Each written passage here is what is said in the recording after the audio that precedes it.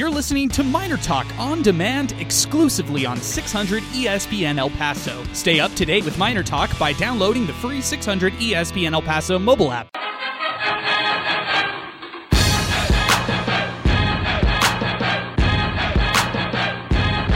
UTEP fans, it's time to get ready for Miner Talk with Adrian Broadus and Sal Montes. Miner Talk is presented by the Oscar Arieta Agency. 7 locations across El Paso, celebrating 24 years of serving the Sun City, and Legacy Wellness Center CBD. Call into the show at 880-5763 or tweet the show at 600 ESPN El Paso on Twitter. Now, let's go live to the Lube & Go studios with your host, Adrian Broadus. All right, welcome in. Dagger 3 by Jabari Rice wins the Battle of I-10. New Mexico State sweeps the series. They win tonight 72-69 in the final seconds. Hard-fought game by the Miners tonight. We'll open up the phone lines, 880-5763. That's our telephone number. I'm Adrian Broadus. He is Sal Montes. We're presented by the Oscar Arieta Agency. 7 locations across El Paso from the west side to Fabens with 24 years of servicing El Paso for all your home, auto, or life insurance needs. Contact the Oscar Arieta Agency. I was talking to Oscar Arieta courtside today.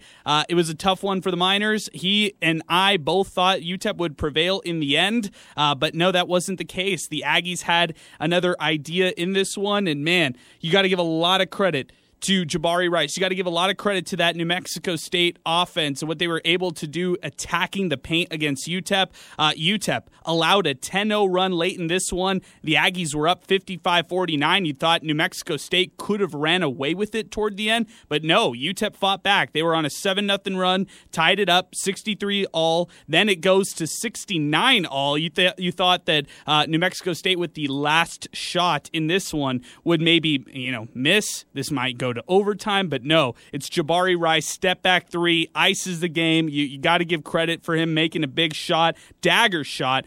NMSU just feasted in the paint, 72-69. That is the game. Sal Montes, we're back together after a very brief hiatus, and so happy to do this with you, man. What a tough game for the Miners, but man, they fought hard in this one. Yeah, definitely. And for sure, you'll never count out the effort. That's what I love about this Miners team. All the heart there, even when things were, I don't want to say going in New Mexico State's favor, because it wasn't like that. The Aggies definitely fought for everything, but I'm talking about multiple possessions where the Aggies get a bucket off with a second left, or the shot clock is expiring when they let go of it and they get those buckets. So that's just the kind of game that it was right there, but definitely just another fun chapter in the Battle of I-10. That's how you could characterize it. Yeah, it was one of those that is absolutely memorable. This one you will file into the memory bank as one of the most memorable games in this rivalry series that you'll remember, at least in recent memory. I guess the last one that I go back to, 2019, where the Miners win in a very close game at home at the Haskins Center. But you look at the streaks now. I mean, it's starting to pile up. Chris Jans has now won 7 of 8 games against UTEP. The Aggies have won 13 of their last, I believe, actually it's their 12 of their last 13 games against UTEP. So, yeah, this rivalry series, it's a little bit, it's lopsided. Let's call it what it is for the Aggies. They've really had success over the Miners throughout the recent past years, and that's one of the tough things if you're a UTEP fan. It's tough to watch this team lose, especially at home. This team is hard fought. I think they're just a player short. They needed somebody down low. Titus Verhoeven was hurt, injured. He was dealing with back spasms throughout this game, and that's your senior leader down low, especially defensively. He could have helped out at least a little bit down the line against guys like McCants, McNair. Those guys were feasting in the paint for NMSU. Yeah, those guys definitely had a field day, and the scariest part is that they were in sync with each other. A lot of those buckets by McNair in the end when he had, I don't know how many in a row, but majority of them were dished out by Johnny McCants, and that just kind of shows the respect that Johnny McCants, demands when he's out in the paint. He's either going to finish or he's going to dish it out. And if the shot is missed, one of them is probably going to get the offensive rebound. So that's just a dynamic duo there, and guys who have been in a lot of close games together too. Our telephone number is 880-5763. That's the telephone number to get into the show. 600-ESPN El Paso on Twitter and 600ESPNElPaso.com, where you can check out the recaps after this game. We will get to our 2 awards later on in the show. Our hot hand of the game, thanks to Wind Supply El Paso. Also, we'll get to our player of the game, brought to you by Keats Southwest. But first, I want to welcome on a former Miner great who, in his career, never lost to NMSU. By the way, there was a lot of former Miners in the house tonight, but so happy to bring on a good friend of mine, Jason Williams, former Miner legend, who's joining us here in our Lube & Go studios. Jason, appreciate you stopping by, man. I'm happy that you got a chance to watch this UTEP team, man. But first and foremost, man, thanks for being here, and really appreciate you bringing your perspective on this UTEP basketball game. Oh, thanks for having me, Adrian. I'm happy to be here, and it was a great game tonight. It was so exciting. Where would you put this game in terms of excitement, in terms of the Battle of I-10 games you've been a part of or you've witnessed? I would put this game as one of the top 5 because, it went down to the wire, and both teams play hard. And, that's what fans want to see, especially in rivalry games, with teams within 30 miles and a game go down to the wire, in those type of games, you don't want blowouts. So, we wished UTEP won, but, luckily, they pulled it off with a game-winning shot. Talk to me X's and O's. What was NMSU doing way better than UTEP offensively, where UTEP simply couldn't stop them? It seemed like backdoor screens. It was a high ball screen. McCants got anything he wanted down low with McNair. What did you see? I think the high ball screen was really killing UTEP, and when they hit the big man in the middle, they had the UTEP's big man was in between 2 big men, and the rotation was slow. So a lot of times tonight, the guard rotation was slow. They was on the weak side, but they was too far on the weak side. So that's why every time we went to rotate, they got a layup in crucial moments at the shot clock because the rotation was too slow tonight. How tough is that to do when you're going up in enemy territory like the Aggies did? That's a veteran team in New Mexico State. That's a veteran group that's been together for a while. How tough is that to do that, to hit those big shots when the crowd is going crazy like it was tonight at the Haskins Center? Well, I think they, like you say, they're a veteran team, and they've been there before. The UTEP, is a new coach. A lot of the guys, they was here last year, but still, as a new coach, it's a new system. So those guys know everything that they want to do with NMSU. They know who's going to take the last shot.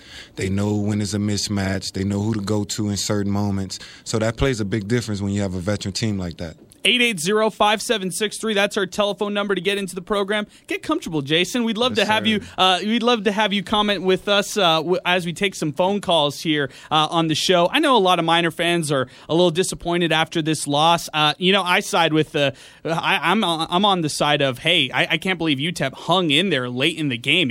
I thought NMSU would kind of blow them out toward the end, but UTEP showed a lot of fight. Yeah, they definitely did. I thought if we had a couple stops in a row, we wasn't able to get 4 or 5, maybe 3 or 4 stops in a row. We was able to get a stop, then we go up, but we couldn't get that crucial stop when we needed it to maybe pull away from the game. No, exactly right. The defense has been there all year long for this UTEP team. Just when they needed it most, that's when it was tough to get anything happening defensively for this UTEP squad. Let's read some tweets right now. We've got a lot of tweets to get to. People chiming in on social media at 600 ESPN El Paso. We got John on the line as well, so we'll get to John in just a second.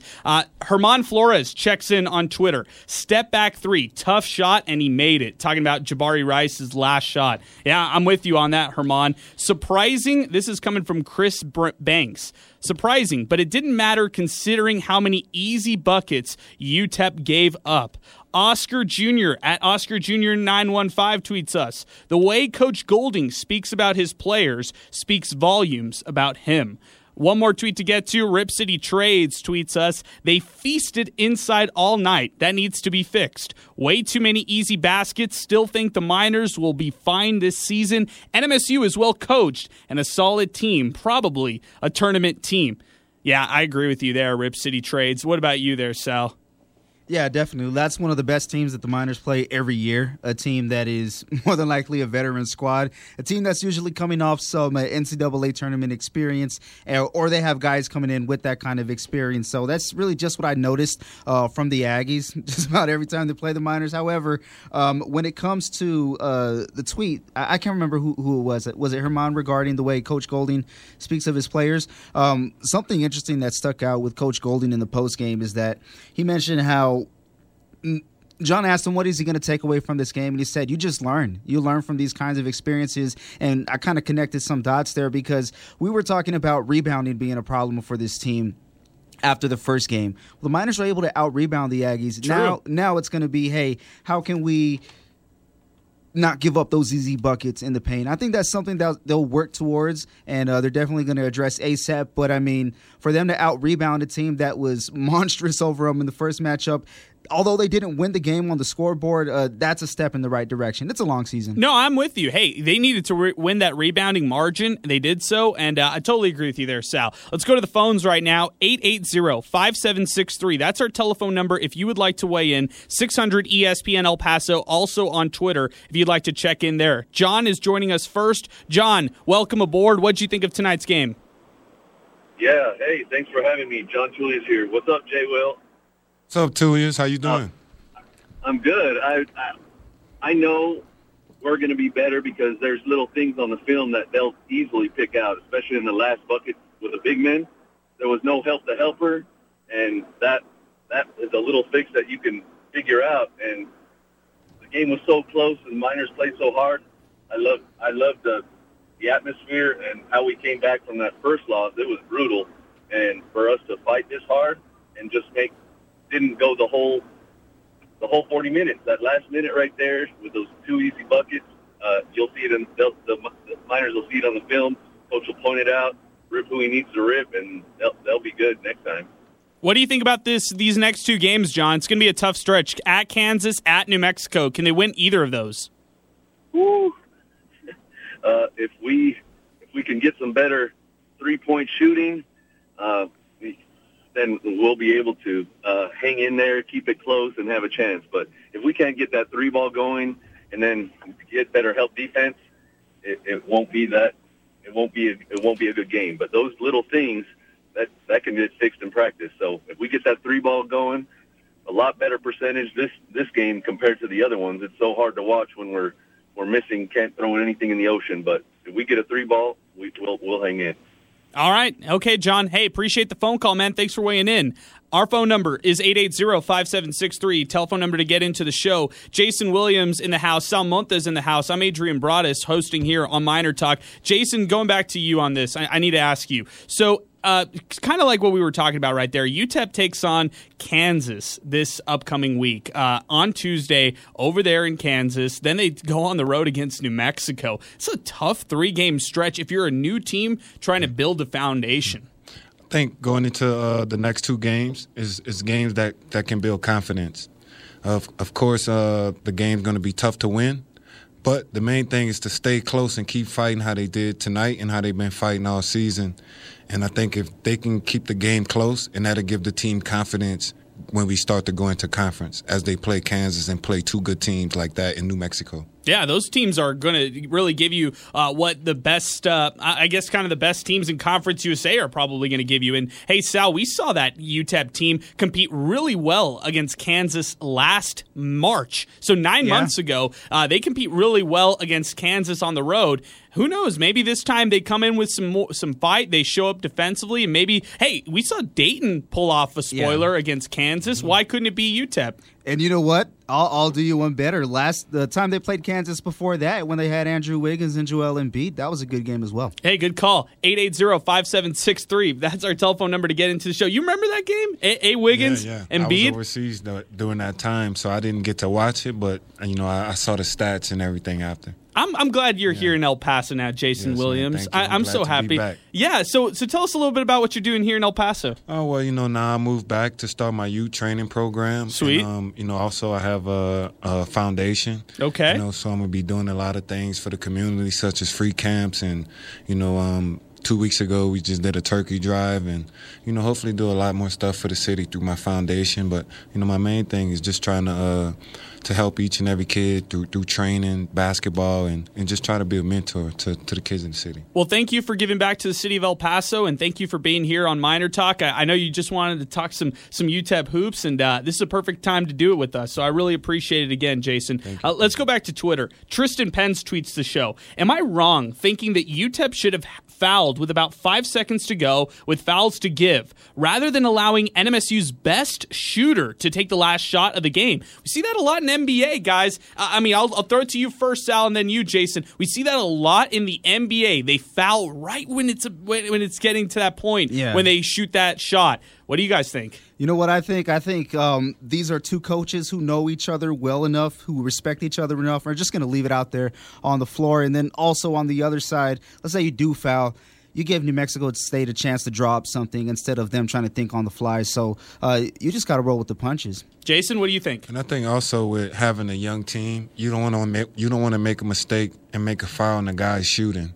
So now he's shooting free throws also. So, and I think a lot of times by me playing overseas in America, a lot of coaches would take their chances with the guy taking a shot. Overseas, they rather take the foul, and then we're going to take our chance on offense. Yeah, it makes a lot of sense. It's just different basketball. Yeah. But it's either way, If you have smart enough team and a veteran team that know when to foul, then it's a great idea to foul, and maybe you get the ball back. Yeah, and maybe if you're an advanced analytics-driven team that plays the advanced stats, maybe you do that as well. Yes, so, hey, interesting point. Interesting points on all ends. Let's go to the phones now. 880-5763. We'll welcome on Carson onto the program. Carson, good evening. Thanks for joining us. Good evening. I might be in enemy territory here. I'm an Aggie fan. I just want to call in and say... hey, glad you're calling in. Thanks for calling in, Carson. Yeah, thank you for having me. I just wanted to thank all the Miners fans for the hospitality. It's not very often that you go into foreign territory. Everyone else sitting around us were great sports.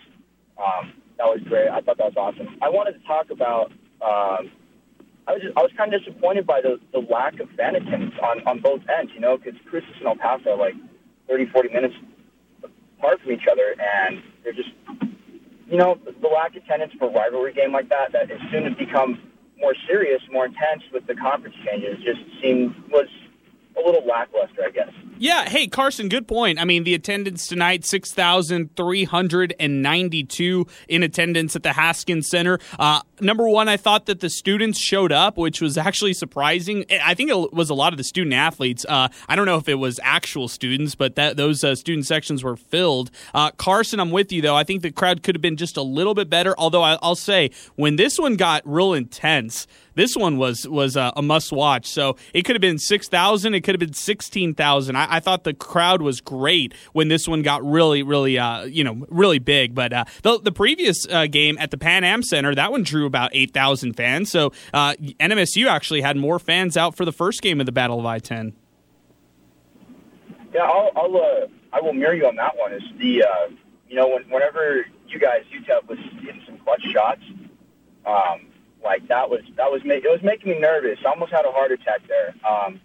I was stressing out because the fans were really, really getting into it. And But Carson, the bottom line is New Mexico State wouldn't miss. When UTEP made that big shot, New Mexico State turned right back and they threw another haymaker at UTEP. It was like they silenced the crowd multiple times tonight. They refused to give that UTEP crowd momentum. And I think that's a lot of credit to Chris Jans and getting him back on the bench and having a veteran coach like that who doesn't lose in rivalry games like he does. He's won 7 games against UTEP, has only lost 1 against the Miners. That's a veteran coach right there getting his players ready. And I'm not saying anything to knock UTEP. I'm just giving a lot of credit to the Aggies.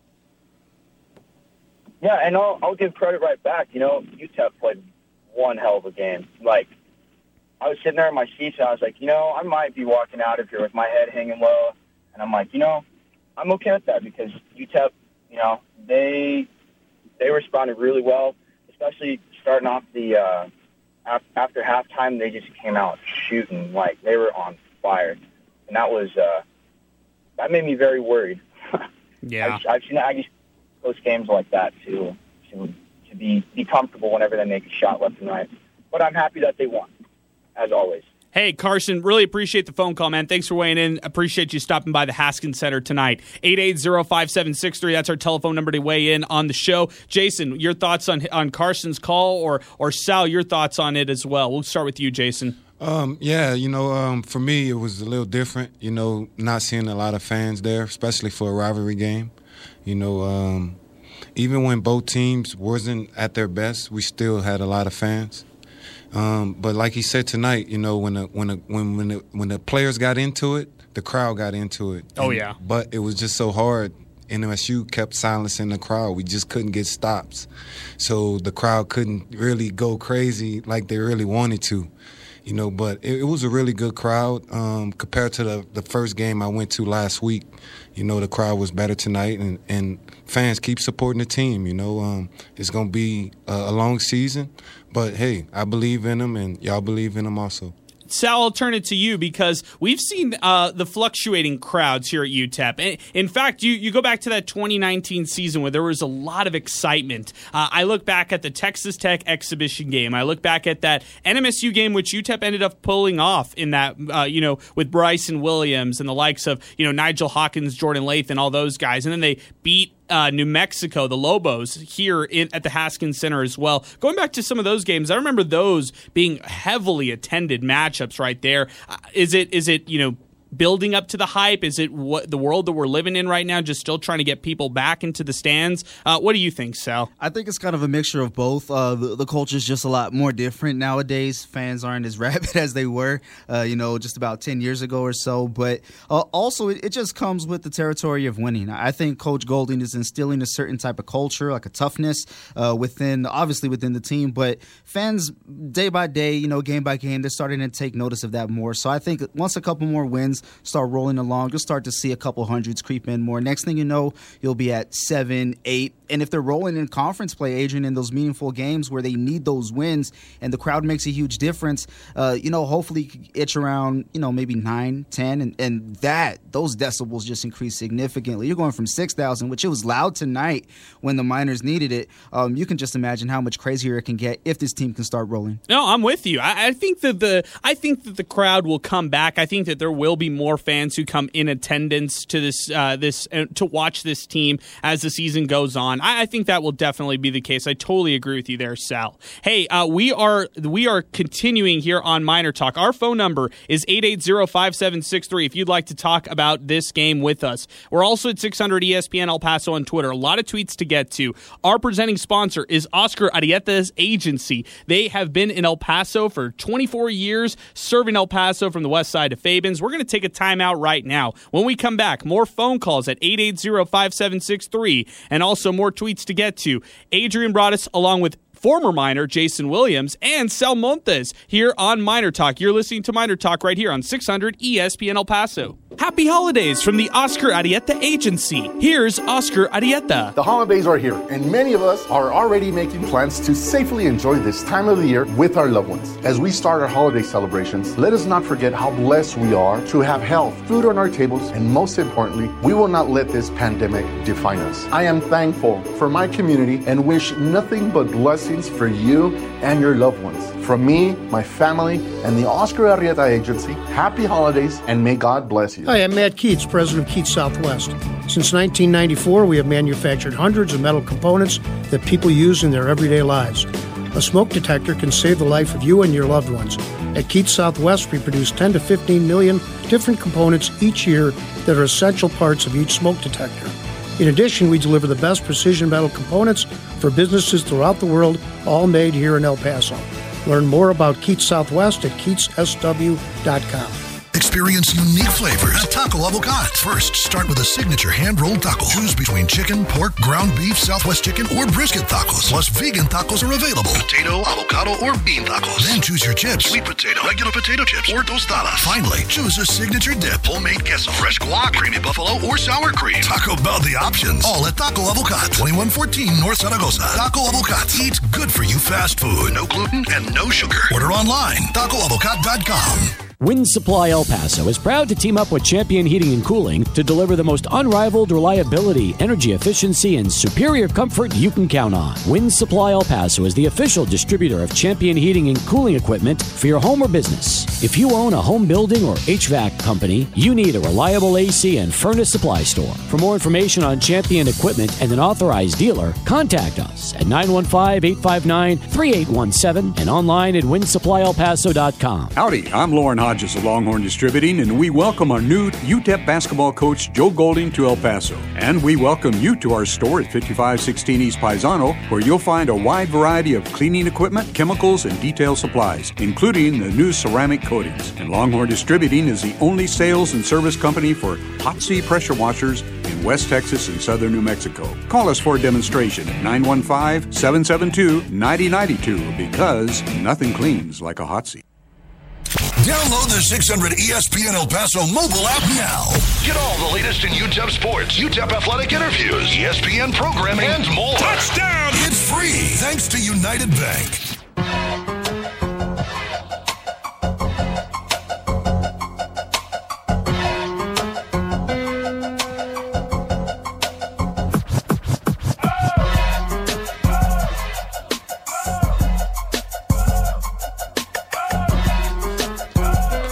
All right, we're back. Miner Talk is live. We're presented by the Oscar Arieta Agency. He's Sal Montes. I'm Adrian Broadus. Jason Williams, former Miner great. He's in the house. We're talking UTEP hoops. If you'd like to do it with us, 880-5763 is our telephone number. You can also tweet us at 600ESPN El Paso on Twitter, or use the hashtag Miner Talk. Yin Yang Samurai checks in on Twitter. What a dagger shot by Jabari Rice. Then to add insult to injury to the Miner fans, hashtag Miner Talk. Yeah, he's basically waving goodbye. I'm here with you on that. Sleepy Kev, number 5, our friend Kevin, tweets the show. UTEP centers need to have a little bit more common sense. When you double team one big man, you have to know that there will be another big man open in the paint. NMSU literally ran the same damn play for the last 3 minutes of the game. UTEP needs to fix that ASAP. That was tough. They were just feasting in the paint, bottom line. Adrian at Enemy Win 3 tweets us, how do the Miners get backdoored multiple times? Boom frequently got matched up with McCants. Golding got outcoached. No excuses. Hashtag Miner Talk. I'll say this, Adrian. This is where I'll push back a little bit. UTEP is going to get backdoored multiple times all year long. Just the style of defense they play. They play that press man, so they're kind of face guarding players. They're sticking to guys like almost at their hips, and yeah, that happens a lot. You see teams almost game plan for it almost every offensive possession. They're trying to cut constantly against UTEP to get that wide open pass. And I saw a lot of guys who used that backdoor screen today and really were successful by the Aggies. They did that in the first game. They did that tonight, and then they did it with their big men, who really found a lot of success in a big way tonight. Yeah, they attacked it huge, and Coach Golding actually mentioned that. He said that backdoor play by the opposition is going to be a big thing pretty much all season, because that's just the kind of style they play. They're going to be in your face, and it's got to account for something, right? So if they're up near you, that means they're going to be more space behind whoever the defender is. So there's just going to be a lot more room for the opposition to work with. But what Coach Golding tries to counter with that is going to be that effort, that intensity, and something that really wasn't there for the Miners was the disruption of the passing lanes. Yeah. They're really good at, deflecting passes, disrupting those possessions, making it hard for the other team to even move the ball. But New Mexico State just kind of 2 steps ahead tonight. Yeah, they really were. And all the credit to New Mexico State. They're a veteran group. That's a team that knows how to win big games like that. You had Jabari Rice score 19 tonight. He led all scorers in tonight's game. Actually, co-led with Sule Boom, who also had 19.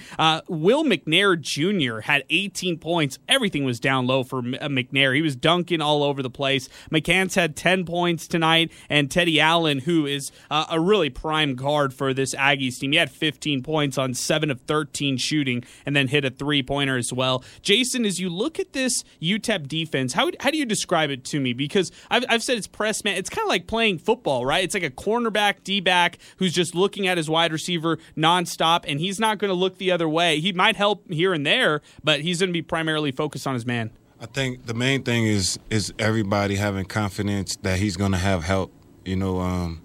we played defense like that also when I was here at UTEP, but, your rotations have to be there if you're going to play that type And they of weren't defense. there tonight. And they weren't there tonight.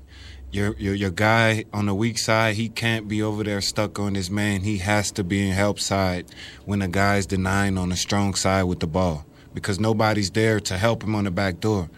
And once they understand that they have to help each other and rotate, then that's when they're going to be better on defense because tonight it killed them, the helper. It had one help, but the other helper didn't rotate to help the helper. I see. So it's not just about just getting that first initial help. It's the second help and then the third help. Because also, when the big man was catching, instead of the guards walling up, they were moving out the way. So that would give an easy layup for the big man down low. So they will help, but it wasn't strong help also tonight. Okay, so is that the blueprint to beat UTEP? And if that's the case, is UTEP just a player short? That's my biggest. Is that the bigger picture question when you look at this season? Are they a player short down low? They need a guy to be that dude down low who could be that perimeter defender. And maybe it's Titus, maybe it is him, but he's hurt right now. He's dealing with back spasms and hasn't really had much success this year. And hasn't found his stride like we've seen him in years past. Are they missing? Are they one guy too short? Yes, I think the big men are very young, and they really could use an athletic big man, a guy that also who's gonna ball and score. So they need a Jason Williams on the team. Yeah, or Tajon Tofi. Okay, a guy that you can, because with the type of offense that they're running the same thing that we used to run, the 2-game high-low offense. So by you running a high-low offense, you have to have a good big man. And their big men, they're open a lot. But, they have to eventually work on their offensive game to where the guards feel confident to give them the ball to score. Sal, who do you think it could be? If you had to pick one guy for this UTEP, for UTEP to mold and make into that big man who could become that or who could at least be reliable down low, who is that for them? So just effort-wise, one guy pops into my mind, and that's Kalu. But the thing with that is that he's so young. Yeah. Right he's now. He's a freshman, fresh, 18 years old, man. And the thing with this team is that they're receiving contributions from guys out of the quote-unquote natural positions, right? Like you look at Sibley, and he naturally a 3, but having to play a lot of 4 due to foul trouble when it came to Titus Verhoeven. So that's right. Titus is supposed to be the man. Unfortunately, I think he got like 11 minutes tonight. Wasn't able to really be as effective as he normally is because the Miners needed that physicality. But once that is out the window because of foul trouble, the game plan completely switches. So to answer your question, though, I know I went off on a tangent. I think it'll be Kevin Kalu, aka Bitcoin Kev. Yeah, Kevin Coin. I like it. Our phone number is 880-5763. Telephone number to get into the program. Let's go back to Twitter. A lot of tweets to get to. Jonathan Byers tweets us: "Respect was earned tonight. Tough loss. I wasn't proud of this team until tonight. I saw some good things out there. Looks like we found our most effective lineup." This is what he thinks is their most effective lineup. Ready? And you tell me what you think, Sal. I think this might be really close to what you've had before. Jamal Bieniemy at the point, Sule Boom at the shooting guard spot, Keontae Kennedy at the 3, Jamari Sibley at the 4, and then instead of Titus Verhoeven at the center spot, he wants Kevin Kalu to play that true center role. What do you think, Sal? You know what? I think I had it similar. The only difference is I had Titus instead of Sibley. So I had Kalu at the 4 with Titus at the 5.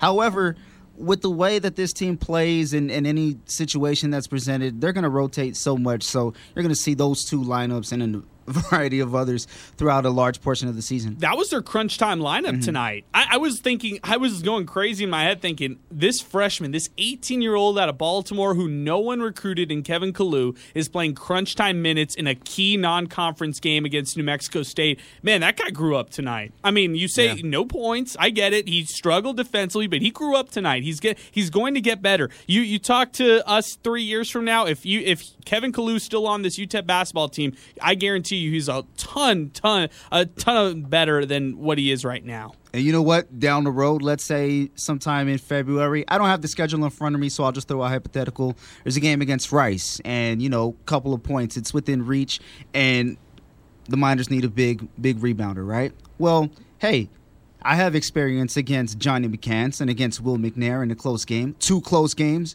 Okay, think I could take over on the boards. That's what I think Kevin Kalu could be. I think so, too. Our telephone number is 880-5763. Herman Flores checks in. 50 points allowed in the paint. That was the game. Layup after layup after layup. Yeah, when you look at the box score, like for me, Jason, I didn't really look too much at the box score throughout this game. I was looking at numbers like rebounding, which I was impressed that UTEP won the rebounding margin 32-27. I was, of course, looking at shooting percentage because I thought to myself, how is UTEP in this game when they've shot 39% from the floor in the first half? Couldn't really get things going from beyond the arc, but still shot 41%, 36% from beyond the arc. And then they allow New Mexico State to shoot 57%. But point is, they allow 52 points in the paint against New Mexico State. That's an eye-popping stat that really shows you that UTEP's got to lock down when it comes to their interior defense, Jason. Yes, I definitely agree. And like I said, by them having young big men, and they're not too athletic right now, so they're still going to struggle. But, it's going to take time. And they really could use some big men down low. Hopefully, the next game, Titus, his back could be better. And, as we can start seeing him do a lot more this season because he was really a good player at junior college last year. So I think he can score. He just have to get used to the Division I level also. Yeah, the intensity is different. And Titus is somebody who has been with this program now for a while, and it's just, I don't know if it's the injuries, I don't know if it's just it's a tougher role that he's in right now. Hey, he had Bryson Williams alongside him last year, so a lot of eyes weren't necessarily on Titus. A lot of eyes were on Bryson Williams. So that's one of the things that I look at too is that now he's in a role where everybody's got their eyes on Titus. That's probably something that has something to do with it as well. Mm-hmm. Mike Saucedo checks in on Twitter. UTEP needs to find another guy who could put the ball in the hole soon, or it's going to be a long season. That's what Mike checks in and says. They do need some scoring relief. Yeah, and I definitely think they need a true point guard. I think that will help also, having a true point guard, because you can't win games having 7 assists. That means you're not sharing the ball. That means guys are shooting off the dribble. Yeah. So I understand. I think sharing the ball more will help create better shot opportunities, and they probably will make more shots if you share the ball more also. Dribble penetrate more. We didn't see a lot of dribble penetrate. We see a lot of guys driving to score, but we didn't see a lot of guys driving and kicking out and the ball moving around the horn. And I think as they go along, if we could see more of that, it'll be great also. If UTEP wins this game, I'm heralding Jamal Bieniemy as the point guard. Like, I'm thinking, man, this guy, score first point guard. Doesn't matter that he's not necessarily sharing the ball as much as he did last year. Led the team last year in assists. This year is asked to be more of a score first guy, but shoots 5 of 15 today, 11 points, makes a lot of buckets when it counts, helped the Miners in a big way in that 7-0 run that they had.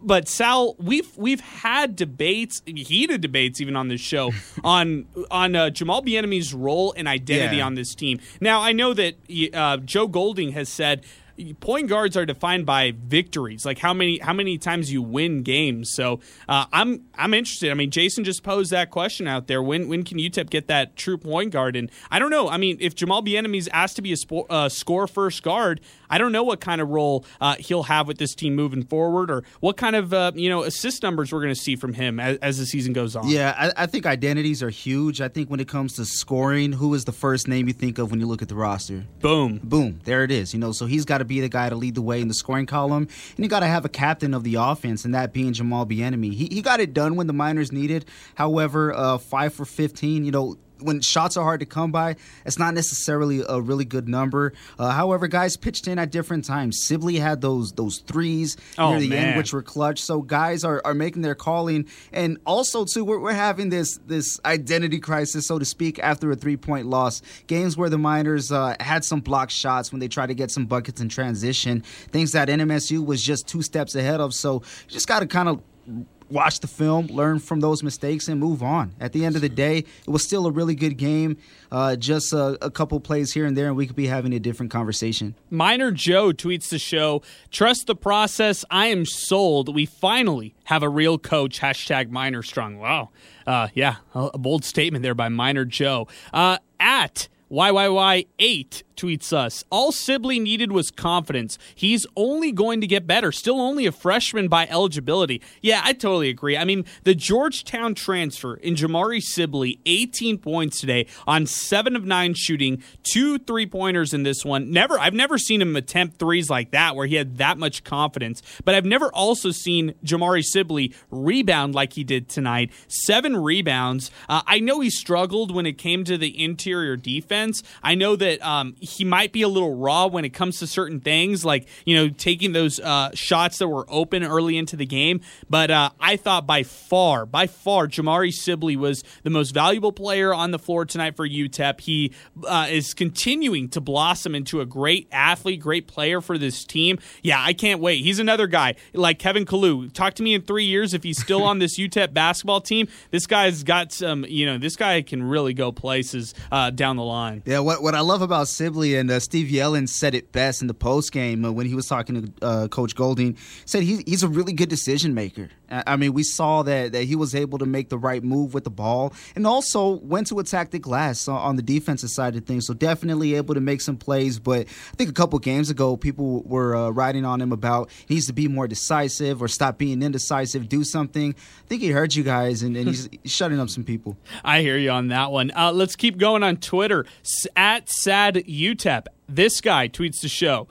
Can someone please tell Jim Center to turn on the old scoreboard? I know there is one board that has the stats, but having all the stats on all 4 corners of the Don is so much better. Am I the only one that misses these scoreboards? Hey, that's a good point. I don't really, I'm trying to remember. Yeah, I guess I can remember where they had scoreboards like legit everywhere with all the stats. They just threw numbers out there. I know it's not a Jim Center question, though. It's probably a UTEP basketball question, but interesting point there. At SadUTEP. Another tweet to get to. King Eric checks in on Twitter. He said, boy, McCants and Jabari Rice are so good. Heartbreaker. Yes, Titus fouled out, but someone else has to step up in that case. The lack of defense in the paint really killed them. It also doesn't help when you keep shooting threes when they won't go in. Interesting point there by Eric. We've talked about it a lot, and Jason, since you're a new guest here on Miner Talk, give me your take. UTEP shoots a lot of threes when maybe their better option would be to drive to the basket, although I think I've said this, I've maintained it, I'm going to keep saying it again, it's just where the sport is right now. College basketball, high school basketball, pro basketball, everybody loves to shoot the three. Yeah, I think, Steph Curry changed the game, when he started shooting threes that way. And what people have to understand and players have to understand that everybody's not Steph Curry. You have to take good shots. Nothing wrong with taking threes, but I think too many threes off the dribble is bad. Yeah. Maybe coming off the screen if you're that type of shooter, or spot-up shooters, driving kick shots, pass inside, kick out. In college, I think those are good threes because over my 14-year profession, there's not many guys that can just pull up and shoot threes consistently. Yeah. I never seen it. It's not many guys. So what do you tell kids when they do that? Me personally, I have to take you out. I have to let you know it's not a good shot. Wow. Because you got to be smart, especially in the second half of games when it's crunch time. You have to take good shots. You have to take good shots. Makes total sense. You have to take good shots. If you come off the screen and you wide open, take the shot. But you don't have to dribble and take a three or force a three. Yeah, I can't stand when they're pounding the rock, Sal, and then they're jacking up that shot. Yeah, we see it all the time, especially against Marshall. They shoot like 33s a game. Those guys are a lot different. But, that's kind of just where the game is now, finding a really good shot, as he was saying, especially when those possessions are harder to score on. The margin for error is a lot slimmer. And in this game in particular, New Mexico State was taking that easy shot, the wide open bucket at the cup, so that was the big difference right there. Oh, no doubt. They were finding the inside. Time again, nonstop. 52 points inside the paint. They had 52 of their 72 points inside the paint. Let's go to the phones right now. Our phone number is 880-5763. We're presented by the Oscar Arieta Agency. Hang with us. We're going to give our 2 awards later on in the game. Our Hot Hand Award, brought to you by Wind Supply El Paso. And our player of the game, thanks to Keith Southwest. But let's go to Hunter first on the phone lines right now. 880-5763. Hunter, what's going on? Good evening, man. Hey, how you guys doing tonight? Doing fine, Hunter. What about you, man? I can't complain, man. It was a good basketball game. Two well-coached teams, and I think, it's good when we're upset about losing a game against a perennial NCAA tournament team, even though they're a rival. You got to respect them. Yeah. And I think UTEP still. We all know they're undermanned this year. I mean, they tried to recruit a big man and they couldn't, and so we knew that was going to be the weakness. And I still think with this good coaching staff that's in place, you can see that they're getting the most out of what they have, and that's promising to me. The guard play picked it up in the second half. Bieniemy had a couple sloppy turnovers and all that, but the guard play is there. The defense is there. Perimeter defense, should I say. 52 points in the paint, inexcusable. But I still think they're further ahead than I anticipated, at least.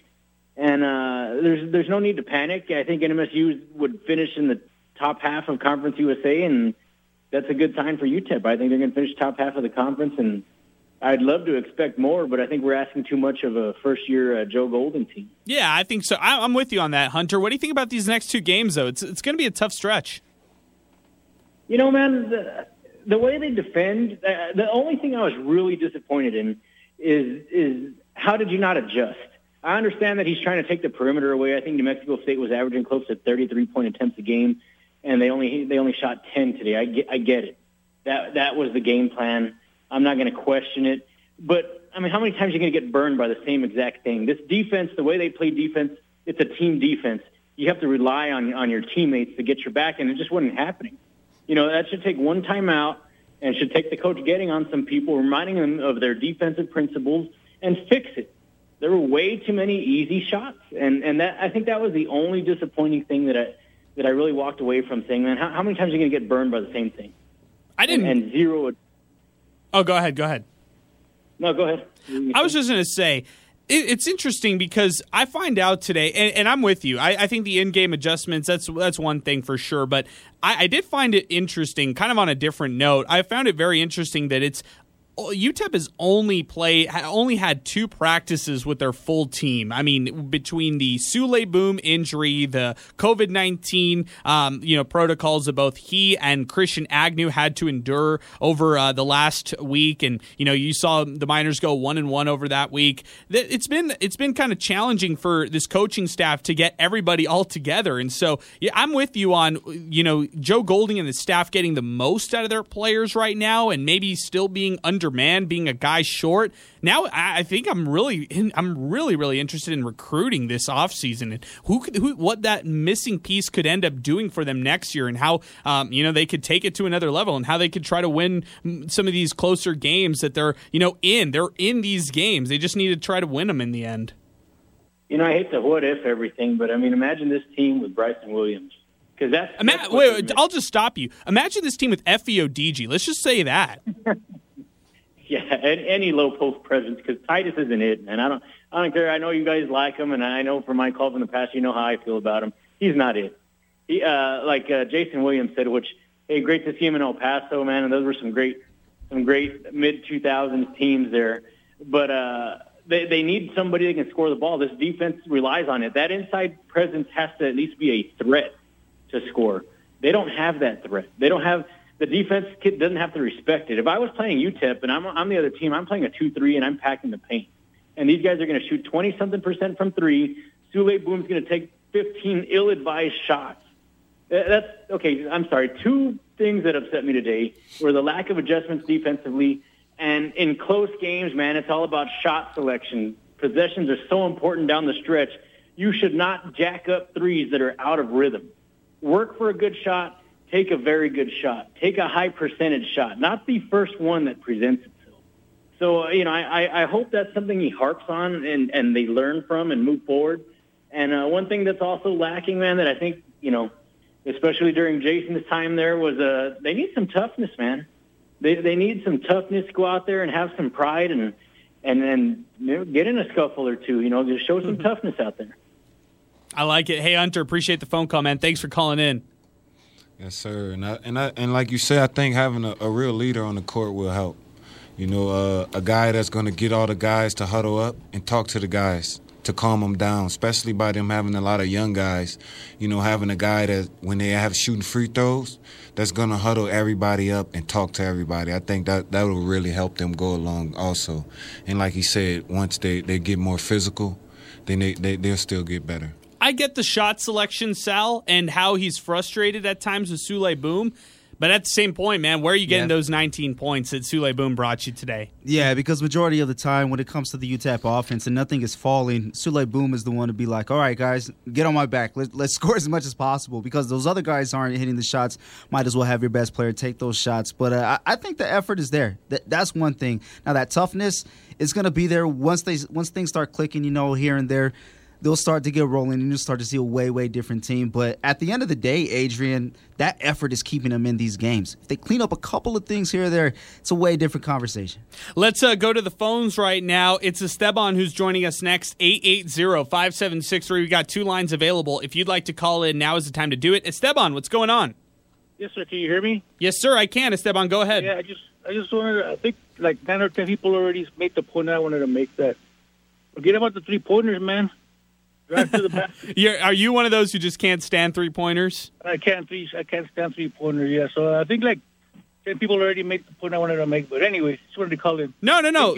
Keep going there, Esteban. What is it that frustrates you about the shot selection? Because they miss them.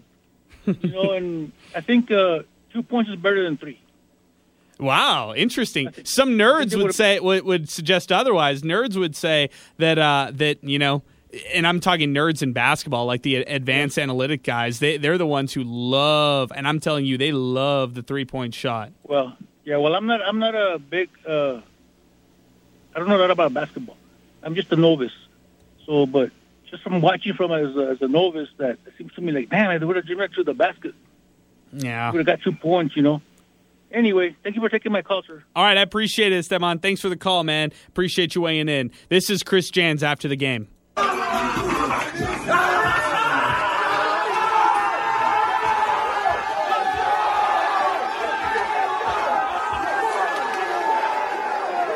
I appreciate our own Steve Kaplowitz for sending us that. Chris Jans going absolutely crazy inside the New Mexico State men's basketball locker room following the victory. You could tell why this is an emotional victory for him, Sal, because he's out last week due to COVID-19. They lose in a very, very interesting game to New Mexico. That was one of those that's like, at home. Yeah, at home. And you're raising your eyebrows. The Aggies go off to take on the Lobos in the pit. I believe it's December 9th.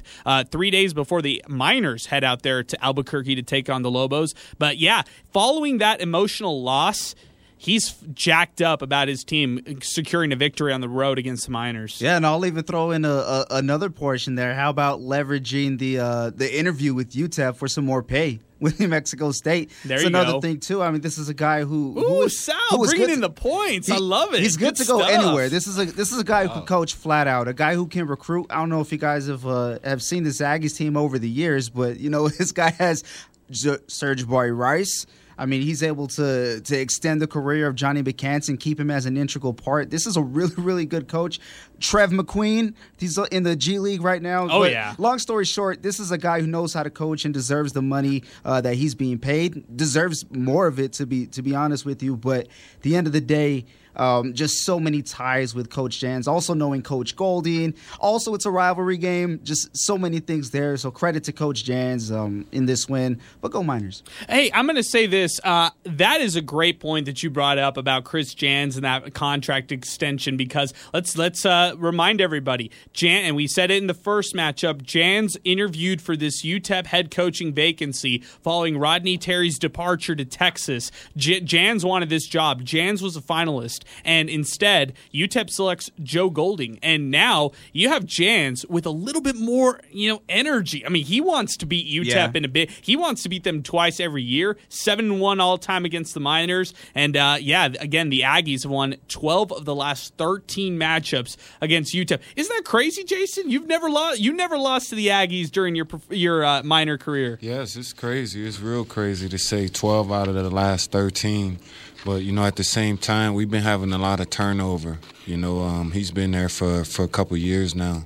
Yeah, that's true. UTEP, we had Tim Floyd, and then we had Coach last year, and he was only here 2 years. Then when Tim Floyd was here, we was losing a lot of players also.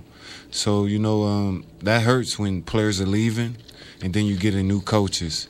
And then when you have a new coach and he has a lot of freshmen, a lot of young guys, so it'll take time. Unless they can find a veteran JUCO guy that maybe can come in and impact the team next season, that would really help. Yeah, I understand that for sure. Hey, let's take a time out right now. When we come back, more phone calls to get to, a lot of tweets to still get to as well. Our phone number is 880-5763, telephone number to get into the show. We're presented by the Oscar Arieta Agency. Minor Talk continues after this on 600 ESPN El Paso.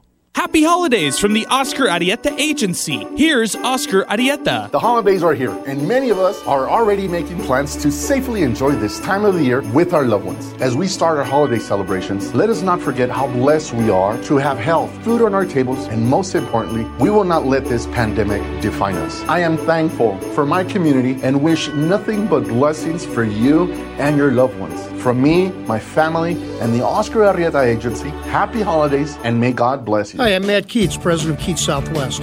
Since 1994, we have manufactured hundreds of metal components that people use in their everyday lives. A garage door opener is something commonly found in homes and cars all across the country.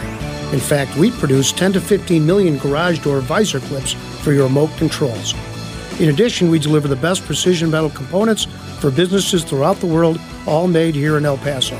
Learn more about Keats Southwest at KeatsSW.com. Experience unique flavors at Taco Avocat. First, start with a signature hand-rolled taco. Choose between chicken, pork, ground beef, Southwest chicken, or brisket tacos. Plus, vegan tacos are available. Potato, avocado, or bean tacos. Then choose your chips. Sweet potato, regular potato chips, or tostadas. Finally, choose a signature dip. Homemade queso, fresh guac, creamy buffalo, or sour cream. Talk about the options. All at Taco Avocat, 2114 North Zaragoza. Taco Avocat. Eat good for you fast food. No gluten and no sugar. Order online. TacoAvocat.com. This is Steve Kaplowitz, and 600 ESPN El Paso has a great way for you to enjoy sports talk on demand. Download our show by subscribing to the free 600 ESPN El Paso podcasts on your Apple or Google Play device. After that, you can enjoy the best of sports talk each day, delivered commercial-free to your phone or tablet. That's right, all the best calls, interviews, and insight with the touch of a button, so you never miss a moment. 600 ESPN El Paso podcasts. When winter weather impacts us here in the borderland, it can bring things to a halt in a big hurry. And that's why the ABC7 Storm Track Weather Team has the most up-to-date technology and the most experience.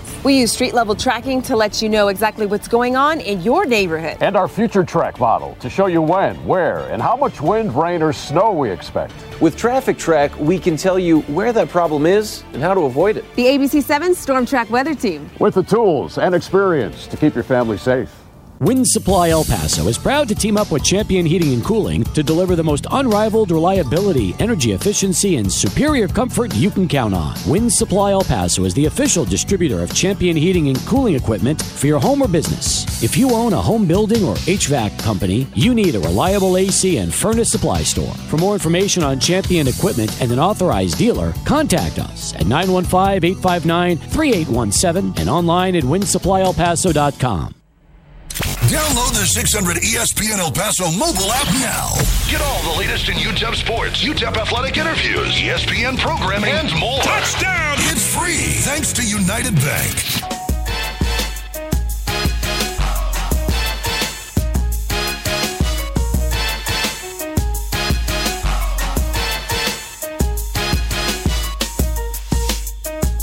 All right, welcome back. Minor Talk continues. He's Sal Montes. I'm Adrian Broadus. Together we bring you Minor Talk after every UTEP men's basketball game. Our telephone number is 880-5763. We've got lines available. If you would like to talk about the Battle of I-10, now is the time to do it. New Mexico State defeats UTEP 72-69. Our Twitter handle is 600 ESPN El Paso on Twitter, and you can also use the hashtag Minor Talk, and we'll read your tweets live on the air. We're presented by the Oscar Arieta Agency, 7 locations across El Paso. If you need any help with your home, auto, or life insurance needs, no matter the budget, the Oscar Arieta Agency will help you out. Get started online at OscarArietaAgency.com. Even, it's almost the end of the year. This is a perfect time to compare your policy. Again, OscarArietaAgency.com. We'll bring you our awards here later on in the show. It's our hot hand of the game, thanks to Win Supply El Paso, along with our player of the game, brought to you by Keith Southwest. Big shout out to UTEP Volleyball for defeating, who is this today, Sal? Is this Colorado State? They beat, that's huge for the UTEP Volleyball team, getting the dub in the postseason play. So, yeah, I love it, man. Oh, actually, they're still going on right now. It's set number 4. Miners up 17-15. Let's go. I love it. Wait, it's CS. This is Colorado State. CSU? Yeah. Yep. All right. They won the third set, 25-18. So they took the advantage. Let's see if they can close things out. We'll keep people posted on UTEP Volleyball. Big shout out to Ben Wallace and that squad as well. Hey, let's continue here on UTEP basketball. We're talking about this team. Again, I'm going to just say it. I really was proud of the fight that this UTEP men's basketball team showed tonight. They're young. They're still instilling the foundation for this team right now. We've got former Miner Jason Williams in the house as well. He's been gracious enough to stick around and even speak with some of our callers as well. So really appreciate that, Jason. Let's talk player by player right now. We'll start off with Titus Verhoeven. We touched on it a little bit, but let's just go full. I guess let's talk about it in total. He plays 12 minutes today, has a block, fouls out immediately, pretty much. He racks up 3 fouls in the first half. Within the first 90 seconds of the second half, he racks up his 4th foul, and then he goes to the bench and he gets this back brace, or like this back thing that he wraps around his waist, and it's clearly heating up his back to try to relieve pain or discomfort or whatever. And I look at him and he says back spasms. So he's dealing with some kind of back spasms right now. Titus Verhoeven, you feel for him, because if he's not playing his best and he's going through some kind of injuries or just not feeling right, you feel for Titus in a big way, man. They need Titus Verhoeven to be his best. He really puts out a lot for this team as far as effort, and he really tries. But man, today just really struggled in this one. So I like the turnaround shots that he attempted today. He had those like low post shots where he was trying to back up Johnny McCants, but then I saw Johnny McCants like put his forearm on his back. Man, that's a lot of weight right there going up against somebody who's a little slimmer, and he's got the size, but he's a little slimmer on that. Yeah, that's just experience and knowing how you could wear down your opponent. Johnny McCants does that just about every game. He plays more than the basketball game. He plays the mental game as well. So when it comes to back to Titus, rather, that's just the depth that the Miners are lacking right now. Titus goes out, and you got to basically kind of change some things around and throw some more big men out there. You hope that he could be healthy. He's a guy, just along with everybody else, who gives it 110% every night. They practice hard and they prepare for these games hard. It's just when those things happen, it really throws a wrench in the system. Jason, let me ask you, because if you're a senior, if this is your last year, like take me as a player. If you're a senior and you're kind of struggling to start, but you came into the offseason with all this hype, and you came into this year having some high expectations. I'm not saying that Titus is falling below those expectations. I just feel like his expectations were pretty much through the roof for himself, and he's just not there yet. How difficult is that if you're a senior, just mentally, and it's your last year wanting to have that success? I think by him being a senior, he's been there before. Okay, so you think he can handle it? Yeah, I'm sure he can handle it. It's basketball. Every game ain't gonna be perfect. And you're gonna have bad times during the season. It's just about staying positive and trusting your work ethic. And maybe that's something. Maybe getting in the gym more also can help. I don't know. Sure. What's going on, but. Sometimes, that can help also. Just get in the gym and just keep working, stay positive. That's the main thing. He can't get down on himself because he is the senior, so he has to lead. So he has to keep playing. Even if he's not scoring, he has to find other ways to help the team.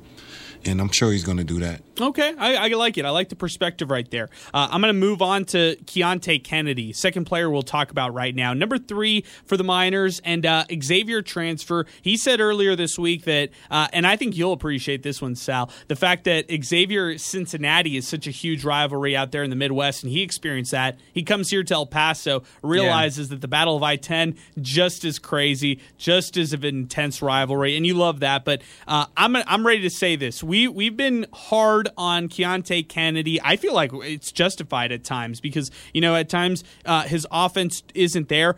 I loved his game tonight. I'm just going to tell you, he had a lot of aggression. I think he's their best. I'm not kidding you. I think he's UTEP's best rebounder, and I think he's also UTEP's best defensive player. I think he was on Teddy Allen all night tonight, and I know Teddy Allen got 15, and he's going to get more than that. When you watch Teddy Allen play, continuously. But I thought Keontae Kennedy had a phenomenal game. 2 turnovers, but he did have a steal. 35 minutes of action. Played like a true vet. Yeah, he's that Swiss Army knife, a guy who's going to do just about everything for the Miners, and I'm going to be a little bit humorous here, but I know why you love this performance, and I love this performance. It's because he was 3 for 6. The shots weren't in the double digits, but aside from that, this is a guy who I think is learning every game how valuable those possessions are. And if it's not for him to score, it's not going to be it. Is he going to be available for that offensive rebound? Is he going to set screens? I think game by game, he's getting better, and this is a guy who is already, in my opinion, one of UTEP's best, or the best all-around player, but one of UTEP's best players in general. Jamal Bieniemy struggled, point guard for the Miners, struggled early on to get anything falling. And I was thinking to myself, man, is this going to be one of those games where Sule is scoring, Jamari Sibley is scoring, but they can't get any scoring efforts from Bieniemy? But then he reels off 7 straight when the Miners try to come back in this game. They tie it up at 63 all. And Jamal Bieniemy, 11 points on 5 of 15 shooting. In this one, kind of like what Jason was talking about earlier, 3 turnovers, 2 assists.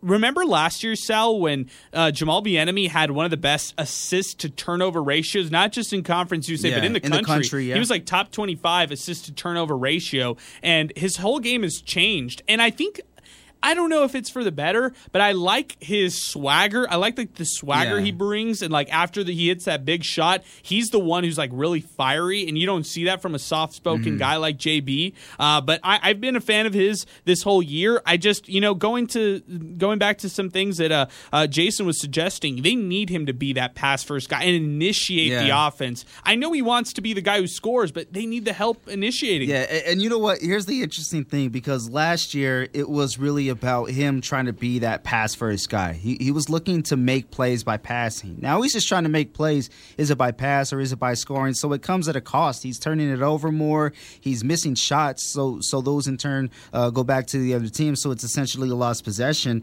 But really, you also gain that fire, that intensity, that passion that he plays with. So, it's just a matter of, do you want him to pass all the time and, try to rack up those assists, or try to make plays? It just depends on if he's on fire that night. Yeah, good point there, Sal. 880-5763, that's our telephone number. If you've been trying to get in, now's the time to do it. We're also at 600 ESPN El Paso on Twitter. Jason, I'll throw it back to you for Jamal Bieniemy. Can you be both? How do you balance both? I think by him turning into a scorer this year, I think he just have to find the medium. He has to find a way to be aggressive, but also he has to understand that he has to get a lot of guys involved. And what I mean by involved, you have to get him a bucket. Mm-hmm. You have to get to the rack and hand the ball to your big man. Create a shot for him to get an easy layup. Why is that important? Because now you have a better percentage at 2 also. And you getting high volume shots if you penetrating and you making somebody help and you dish it to the big man. And I think he has to be aggressive also. They need him to do that. Yeah. Unfortunately, they need him to score also. I think it's just him when he's doing some of the pick and rolls, just getting off the ball a little quicker. Okay. And then maybe getting it back. Okay, I like that. Maybe getting off it a little quicker and getting it back. Okay, I like that a lot. Back to Twitter. We'll get to players, more players in a little bit. Then we'll get to Rob. King Eric tweets the show. Also, the only reason they were in that Kansas game was because of Bryson Williams. Like he did all last year, he carried them. Sal, would you agree with that? What would you? I didn't think Bryson had an okay game, but I didn't remember Bryson having like the standout game against Kansas. I might be remembering that wrong. Yeah, you know what? I think you are, Adrian. Matter of fact, when he put up his highlight tape, when he was deciding where to transfer, I am remembering this wrong. Yeah, that Bryson Williams killed it that game. Let me pull up these stats. For some reason, the box score is not showing up, but this is a guy who I think he had one of his best plays. He just made this quick cut to the hoop. I got to pull up the box score. Let me know if you. Okay, I've got the box score. Okay, what are the stats? Oh man, I was totally wrong. Yeah, I was very wrong, Sal. Bryson Williams, 23 points in 35 minutes, 13 rebounds. He posted double-double against number 12 Kansas last March, and. Yeah, I mean, he was like unleashed. I felt like that Rodney Terry told him, hey, you want to make it to the NBA? We've had a rocky season. Just go all out. Just get it tonight, you know? Yeah, and do it in front of a nationally televised audience. I don't have the schedule in front of me, but they might play twice, Texas Tech and Kansas, so he might get that win. Wow. Hey, good point there, Sal. I like it. Let's go to Rob, who's joining us on the phone lines right now, 880-5763. What's up, Rob? How are you? Hey, I'm doing good, man.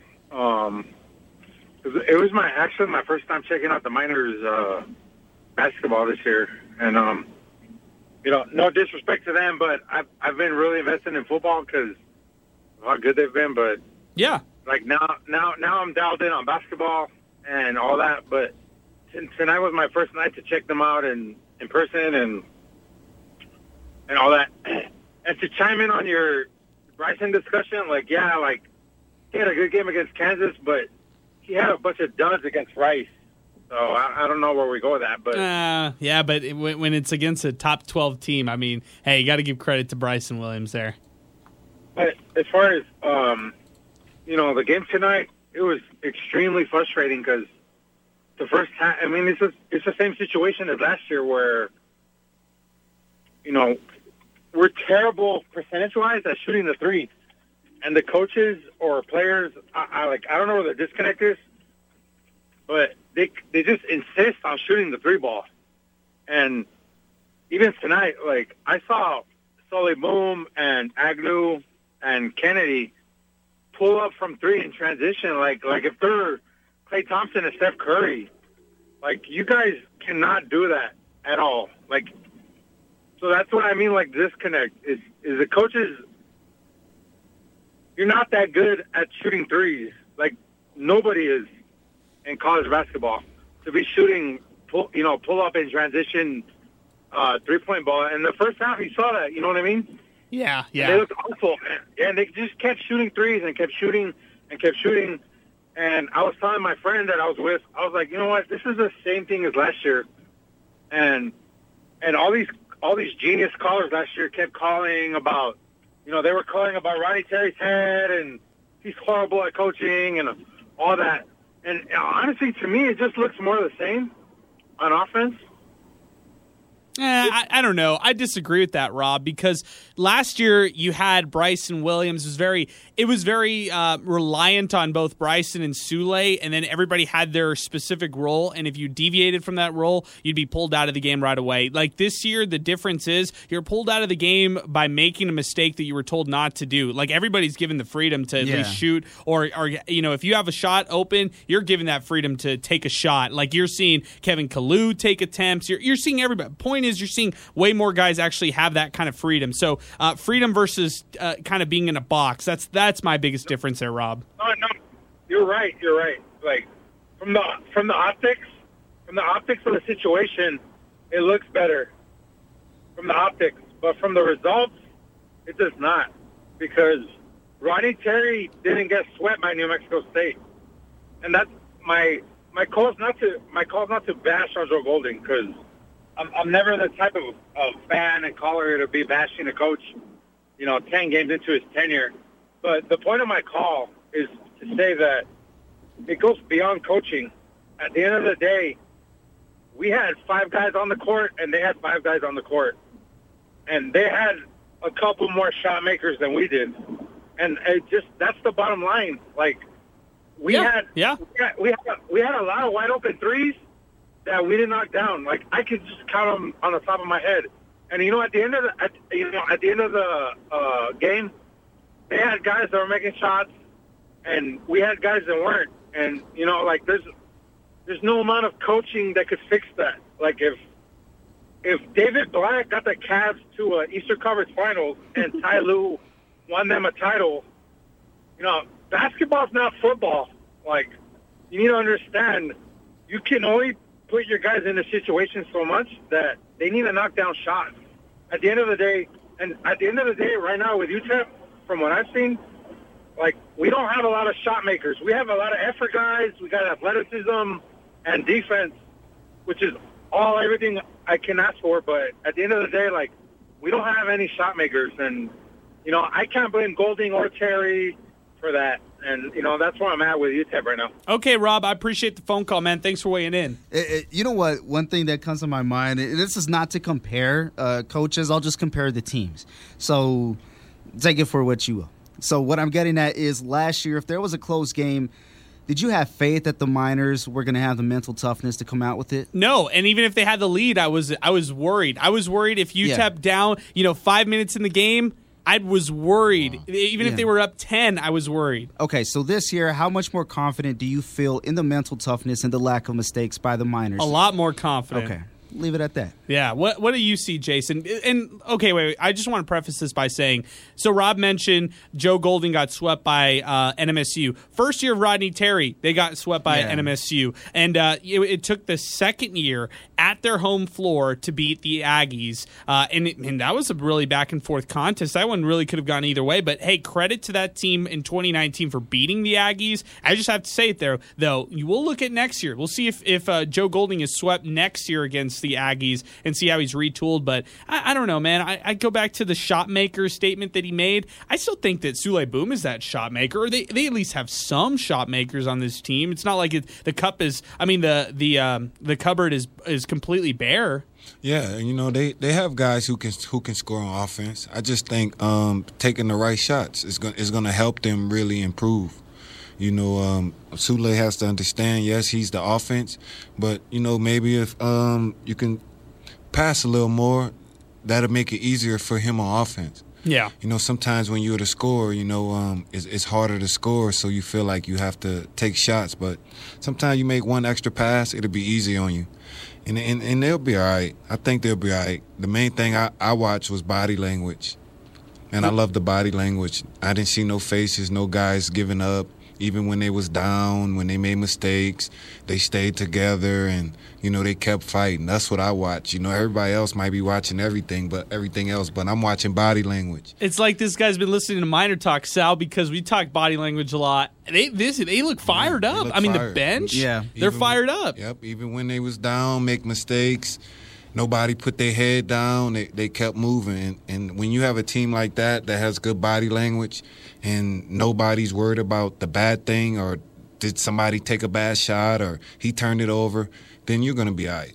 Our phone number is 880-5763 as we continue here on Miner Talk. Going back to some players, I'll talk a little bit about Christian Agnew. He came off the bench tonight, 9 minutes, 5 points, 1 of 2 shooting. Sal, are we seeing a reduction in Christian Saucy Agnew's role on this team? Because we just haven't seen it this year, man. He comes back, or is this just? Am I overreacting? Is this just the fact that he's coming back from COVID protocols? He's trying to get back into the mix and feel himself back on this group. What do you think there, Sal? I mean, really, the only space for Agnew to fit in is at the 1 or the 2, and then you look at the minutes distribution. Sule Boom at 37, and then their 1 being Jamal Bieniemy with 35 minutes. The game is 40 minutes long, so how are you going to fit him in place of one of the 2 guys? And also, if you do, for how long is that going to be? Those 2 guys, in the game where getting a good shot, and I know we talked about this pretty much all game, but getting a good shot or having a guy willing to put it on the line for those shots, it's hard to come by. And it was really just going to be Sule and Jamal Bieniemy in terms of guard play this game. That's just the way it played out. The last thing I'll say about Christian Agnew, though, is it's got to be a little frustrating if you were a leading scorer at Northern Alabama and now you're coming off the bench, not really playing at all. I mean, he averaged 12 points a game, but we've never seen an offense, I guess like a offensive production from Agnew like we would hope to see when he transferred here as a leading scorer. That's tough right there, Jason, because if you're a leading scorer one place, maybe in your head as a basketball player, you think, hey, I'm going to translate it pretty easily to the next place, or at least I can provide some scoring relief. And Agnew, 5 points today. He helps out. Like let me be clear. He helps out. That 3-point shot that he attempted where he was fouled and then made all 3 of those free throws. That was helpful for the Miners. But at the same point, if you're a previous leading scorer, you want to get more production out of somebody like that. Yeah, I think as a player standpoint, I think of course he wanted to come out and come here and maybe score, but sometimes your roles change when you go on different teams. So he just have to figure out what he can do in his role when he get the minutes that he get. That's true. At the end of the day, a coach is going to leave you out there if you're doing the right things. So when you get that, what I try to tell all the players, when you get out there, go out there to where the coach can't take you out. Okay. That's how I used to tell my freshmen last year. If you want to play, make me not want to take you out, especially if you're a guy coming off the bench. So when you get in, make me not want to take you out. So that's what he has to go in, bring in that energy off the bench and earn those minutes. And the coach is going to play you. And like you say, maybe it could have been COVID. Maybe he still got to get back in shape. But, also just go earn the minutes. Yeah. That makes sense. Let's talk about some of the bigs who came off the bench. Bonke Maring, Alfred Hollins, both guys who are junior. Bonke Maring, a junior college transfer. Alfred Hollins coming from Oregon State. For Alfred Hollins today, he plays in 10 minutes. Same with Bonke. I feel like those guys are just going to be even split when it comes to interchangeable. Yeah, interchangeable, even split. They both bring you totally different things. Bonke brings you size at 6'11". He's the tallest player on the Miners roster. Alfred Hollins maybe brings you more of a scoring presence, although he was 1 of 3 today from the floor. He had 3 points and an and one. So that was helpful for the team. But those guys still trying to find their own and trying to feel their own way around. I know that coaches got after Alfred Hollins today because of the defensive issues. Yeah. And for Bonke, if you're that big, man, get the rebounds. It's just it's one of those things. Yeah, and you know what? Really interesting with Alfred Hollins, his and one came at a crucial time. A time when the Miners needed to be physical and be aggressive down low. So I want to give him credit for that. Got that huge N1 to get the Miners closer within the game. But in terms of Bonke, I think you're right. You got to demand some more presence around the rim, demand some more presence. Let the other team know that they're going to have to get 2 guys to box you out. He's the biggest guy on the Miners team. But game by game, though, I think we're starting to see Kalu be that guy who's going to be the vacuum. He's around the rim. trustworthy one. It's weird. They trust him more because he can snag those boards. Kevin Kalu comes off the bench and gets 4 rebounds in 19 minutes. He earned those minutes, Jason, and that's the big guy. Hey, he got burned down low with those passes, but he earned the minutes because he was at least rebounding for this team. Yeah, and I think he has a lot more energy than the other big guys. From what I've seen so far. You see him run down the court, yes, do you? Yes, that's what I saw. That's what the first thing I really noticed is him running the court. And, the ceiling is high for him. I actually saw him in the gym, and we played one-on-one one day. So. Oh, okay. Give us the lowdown. Tell us what kind of guy Kevin Kalu is, because we literally bought stock. He's like crypto to us. We bought stock when he was like 0.004, and he's slowly climbing up, man. I'm going to say I haven't been wrong since I've been coming back here at UTEP in summer when I say some guys possibly can be pro guys. I think he has to really learn the experience for his IQ. But he can move a little bit. He can dribble a little bit, and he can shoot the 3.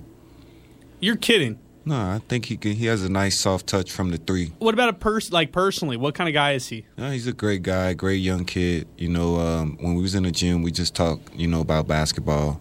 And he was telling me he was in New York and he's from New York and stuff like that. And went to Baltimore, graduated. And this was his first year, and I just told him to keep working and just keep learning. And it's good to see that he's playing. I actually when I first saw him, I had to text coach. I like the freshman big kid. Wow.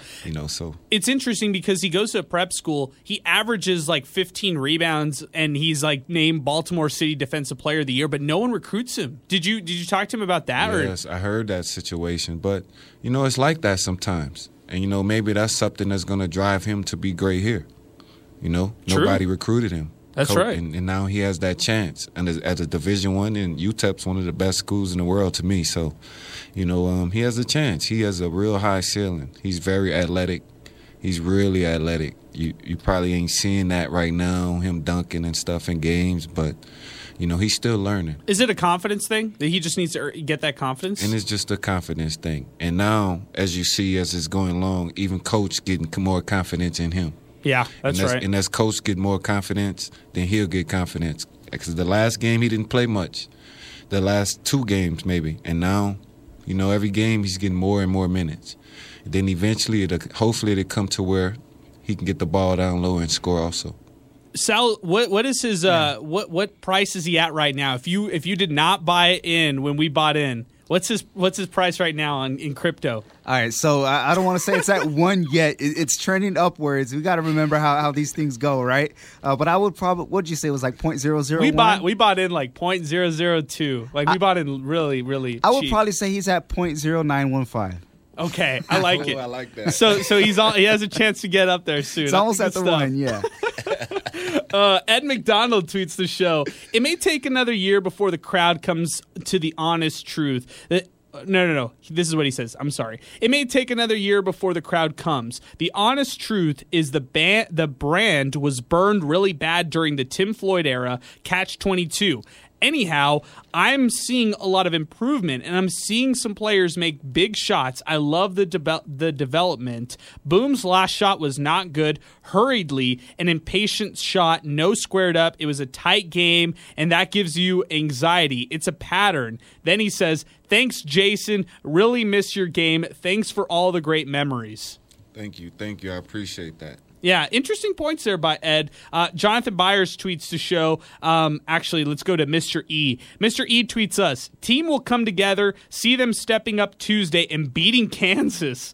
Always bet on Orange, #MinerStrong. Boom will go lights out at 600 ESPN El Paso. Yeah, if Sule Boom wants to throw his name out there on national radars, beat Kansas. Do that. Everybody will know, or at least start Googling your name and know your name. Hey, I love this tweet by Lugal on Twitter. Great show. Hope Jason Williams can be a regular on the show going forward. By the way, welcome back to El Paso, Jay Will. Thank you for having me. Getting a lot of love, man. I like it. Good stuff. We appreciate you stopping by. Miner Joe tweets us, a little critical for a team that almost beat a well-coached team.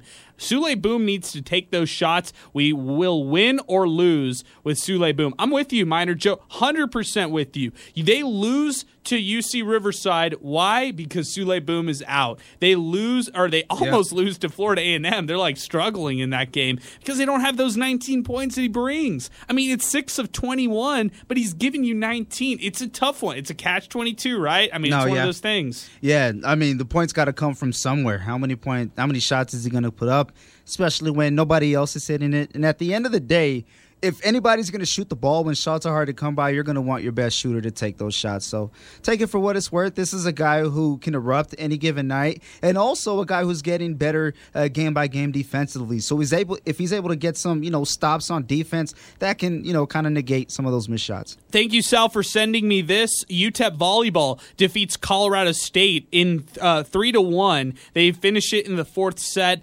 Really, really happy for the UTEP volleyball team advancing in this volleyball. It's like the volleyball version of the NIT, and they're playing postseason play, which is great for the volleyball program. Ryan Guzman gives them a big shout out to the Lady Miner volleyball team. Won again tonight. That's what he tweets us on social media. So yeah, I agree with that. Hey, let's take a timeout right now. When we come back, we'll get to some awards. We'll wrap things up here on Miner Talk. We'll preview the next game against Kansas. You're listening to Miner Talk, brought to you by the Oscar Ariete Agency, right here on 600 ESPN El Paso. Experience unique flavors at Taco Avocat. First, start with a signature hand-rolled taco. Choose between chicken, pork, ground beef, Southwest chicken, or brisket tacos. Plus, vegan tacos are available. Potato, avocado, or bean tacos. Then choose your chips. Sweet potato, regular potato chips, or tostadas. Finally, choose a signature dip. Homemade queso, fresh guac, creamy buffalo, or sour cream. Taco Bell the options. All at Taco Avocat, 2114 North Zaragoza. Taco Avocat. Eat good for you fast food. No gluten and no sugar. Order online. TacoAvocat.com. Happy holidays from the Oscar Arieta Agency. Here's Oscar Arieta. The holidays are here, and many of us are already making plans to safely enjoy this time of the year with our loved ones. As we start our holiday celebrations, let us not forget how blessed we are to have health, food on our tables, and most importantly, we will not let this pandemic define us. I am thankful for my community and wish nothing but blessings for you and your loved ones. From me, my family, and the Oscar Arieta Agency, happy holidays, and may God bless you. Wind Supply El Paso is proud to team up with Champion Heating and Cooling to deliver the most unrivaled reliability, energy efficiency, and superior comfort you can count on. Wind Supply El Paso is the official distributor of Champion Heating and Cooling equipment for your home or business. If you own a home building or HVAC company, you need a reliable AC and furnace supply store. For more information on Champion equipment and an authorized dealer, contact us at 915-859-3817 and online at windsupplyelpaso.com. Hi, I'm Matt Keats, president of Keats Southwest. Since 1994, we have manufactured hundreds of metal components that people use in their everyday lives. Catheters are commonly used by millions of people. In fact, we produce 30 million catheter clips each year that are sent to hospitals all over the world. In addition, we deliver the best precision metal components for businesses throughout the world, all made here in El Paso. Learn more about Keats Southwest at KeatsSW.com. If you're in HR, you're probably wearing a lot of hats. Recruiter, team builder, trainer, mediator, policymaker, and of course, paper pusher. But not anymore. Bamboo HR is the #1 HR software for small and medium businesses. It manages all your employee data easily and automates countless tasks, so you can focus on people, not paperwork. Bamboo HR frees you from spreadsheets, so you can do your real job, creating a great place to work. If the data shuffle and paperwork mountain have you ready to hang up all your hats, you're ready for Bamboo. If you handle HR records and paperwork, Bamboo HR is a dream. Let us free up your time and put your days of pushing paperwork behind you, so you can focus on the people and making your company a great place to work for everyone. Try PC Magazine's top pick for HR software free today. Just go to bamboohr.com/panda. This is a limited offer only available to radio listeners at bamboohr.com/panda. That's bamboohr.com/panda. Streaming worldwide through the 600 ESPN El Paso mobile app. 600 ESPN El Paso is KROD El Paso, a Town Square media station. Download the 600 ESPN El Paso mobile app now. Get all the latest in UTEP sports, UTEP athletic interviews, ESPN programming, and more. Touchdown! It's free thanks to United Bank.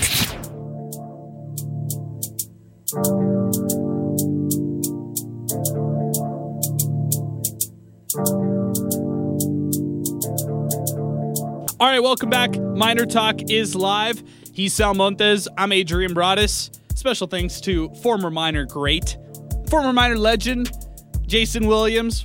Played pro basketball overseas, back in town, training. He's got the Believe Sports Foundation going on right now. Big shout out to him for joining us on the show, man. Yeah, I love it. You love to see former Miners, obviously come back to the city, but coming back with more than just saying hi to UTEP and the fans. Really just to mesh with the culture in El Paso. And how about this? I think we received more shout outs to him than actual comments on the game itself. I think so too. That's really cool. Definitely a cool guy to be around. And also, wasn't it a couple years that we did the top 100 UTEP players? Yes. And he was high up there. So he was. Big props to him. Yeah, that most definitely. And again, special thanks to Jason Williams stopping by on the show.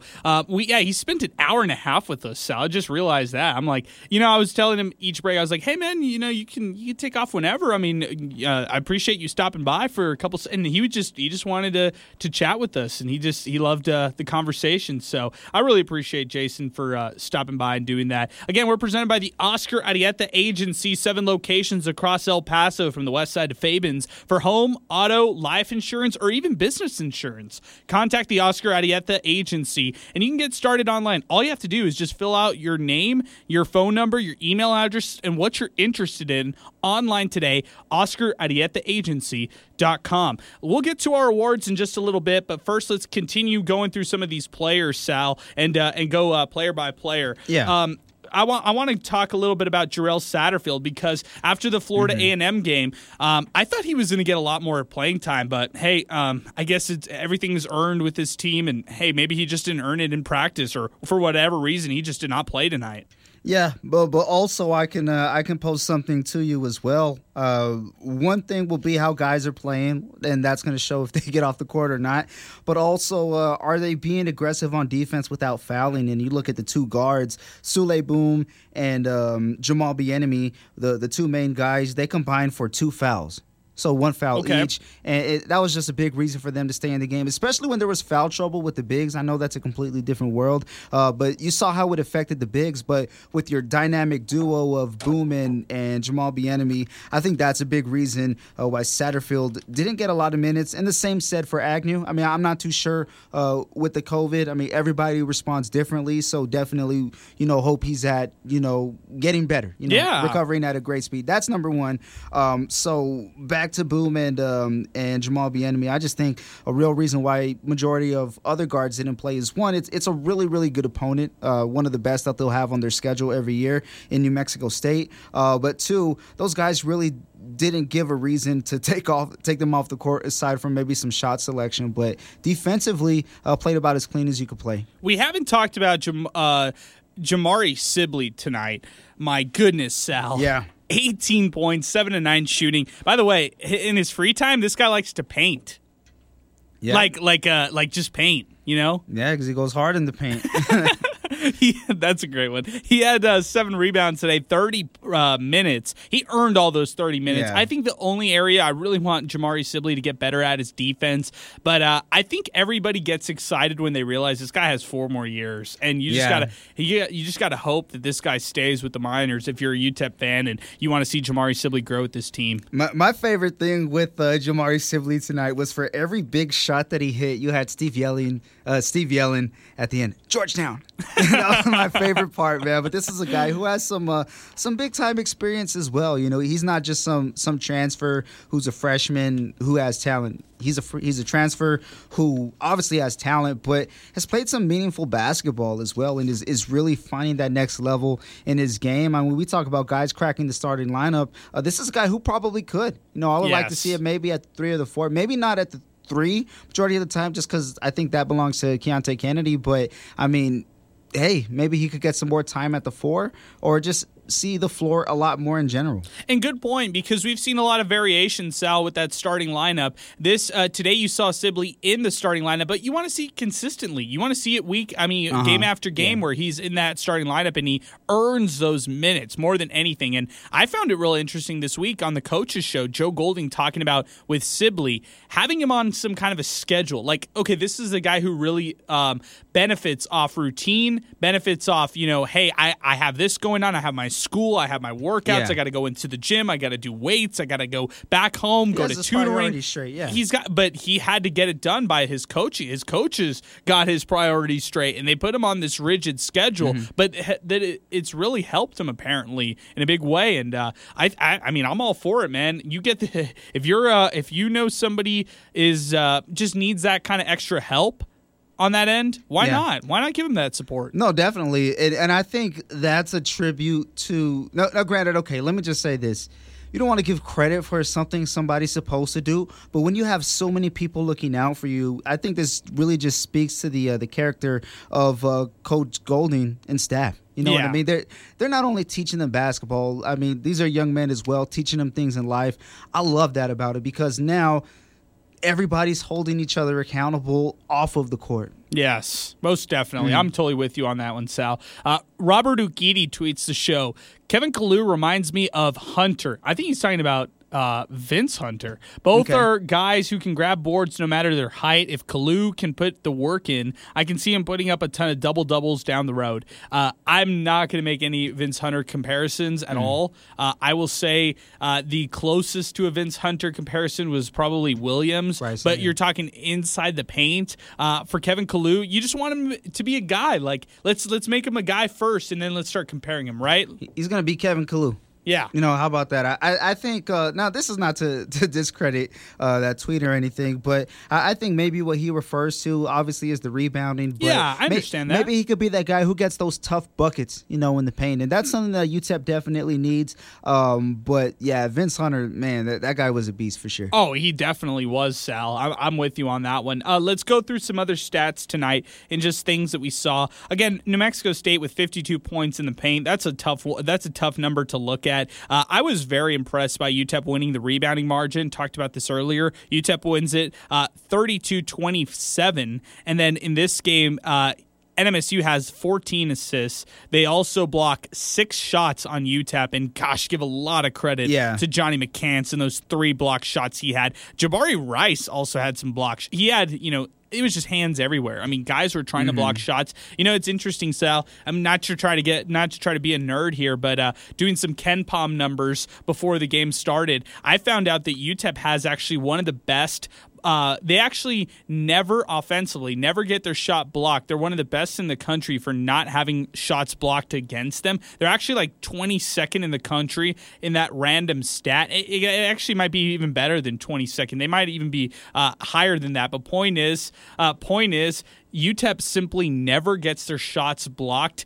Advanced stats say that is the case, and they're like a top 25 team in not getting their shots blocked. Isn't that kind of interesting right there? And then today they come out and they get 6 shots that are blocked against them. I think that I don't want to sound like an Aggie homer, man, because I'm pro UTEP all the way, right? But I think that just speaks to the credit of the Aggies literally staying 2 steps ahead of the Miners every night, because you look at these stats, and the Miners are great in transition defense. 2 fast break points for the Aggies, but the Miners had 2 fast break points for themselves as well. I think there was about maybe 2 or 3. I don't know the actual number, but buckets in transition that the Miners had a chance at getting. Yeah. But here goes McCants.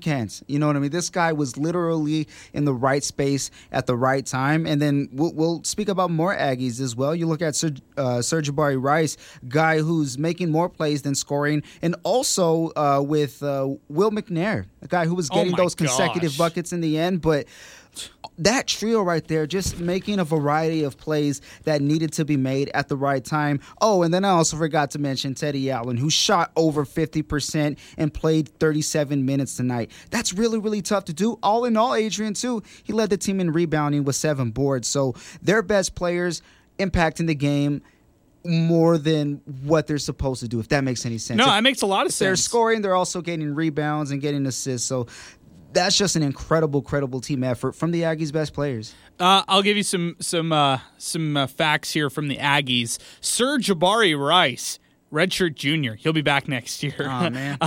Will McNair Jr., redshirt sophomore. He'll be back. Of course, Johnny McCants, this guy's been around forever. It's fine. It's kind of like, all right, thank goodness this guy's gone finally at this point. But he's a redshirt senior. The Perry Ellis of New Mexico State. There you go. I love that. He's been there for like 6 years. He's a great player, though, for sure. I'll give you one more. Teddy Allen, redshirt junior. Man, that's a nice bunch there that the Aggies have. Yeah, they're going to return some really good players next year if they're able to keep everybody intact. Let's go to the phones now. Eric is joining us next, 880-5763. If you'd like to duck in a late call, now's the time to do it. Eric, what's going on, man? Hey, Adrian. Hey, fellas. How you guys doing? It's great to hear from you, Eric. What'd you think of tonight's game? Well, it was heartbreaker. That's to put it nicely. From the first game, I said Jabari Rice, man, he is a stud. Straight stud. Boy, he's good. Just down low, there was no big man to defend him down low. All they had to do was just run a backdoor screen or just beat him to it, and that's all they had to do. And then on defense, on offense, you keep jacking up threes and they're not going to go. You just got to figure out something else. Like, you have to incorporate something else. And everybody said from the beginning, who's going to be that guy? Who's going to be that guy to step it up? We all know Sule. We all know what he can bring. But somebody else has to help. It's been 2 years now that somebody else hasn't really stepped. I think so. 2 years that nobody else has really stepped up. Yeah, it's tough, man. And I understand where you're coming from there, Eric. They do need that secondary scorer. The bottom line is they just don't have that. I said it to start off. UTEP just felt like a guy short. If they had one more guy, like if they just had one more guy who could help and just kind of break through in the rotation and just help them out, I think that would make the world of difference. I was writing that every bucket that they got was just, they needed every shot that they had there, Sal, and I thought that was the bottom line in this one. And I think Eric brought up some really good points, but it just goes back to what we said. I just think they're a guy short. JB is their secondary scorer right now.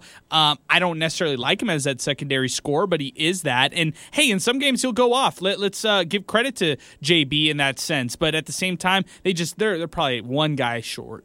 Yeah, you know what? I mean, I don't know if this is recency bias, but I could put some reasoning behind it. I think that guy might be Jamari Sibley. And the reason why I say that, I mean, obviously he's coming off with a 7-for-9 night, 18 points to his credit, a guy who more than likely is going to be, called on a lot later on throughout the season. But it comes from a different spot on the roster, in terms of lineup. You know what I mean? He's not a 1 or a 2, more than likely a 3 or a 4. So that's big. When you're getting more scoring from a different position, that definitely helps out the other guys. So recency bias, in my opinion, for sure, Jamari Sibley. Yeah, good point. I like that. Maybe it's Jamari Sibley who can emerge into that secondary score. I like that, Sal. Good point. Thank you, Eric, for the phone call, man. I appreciate you weighing in, and also appreciate your tweets as well. Great job, Eric, on the phone lines. If you'd like to follow up Eric, our phone number is 880-5763. That's our telephone number as we continue. JB tweets us, Jonathan Byers,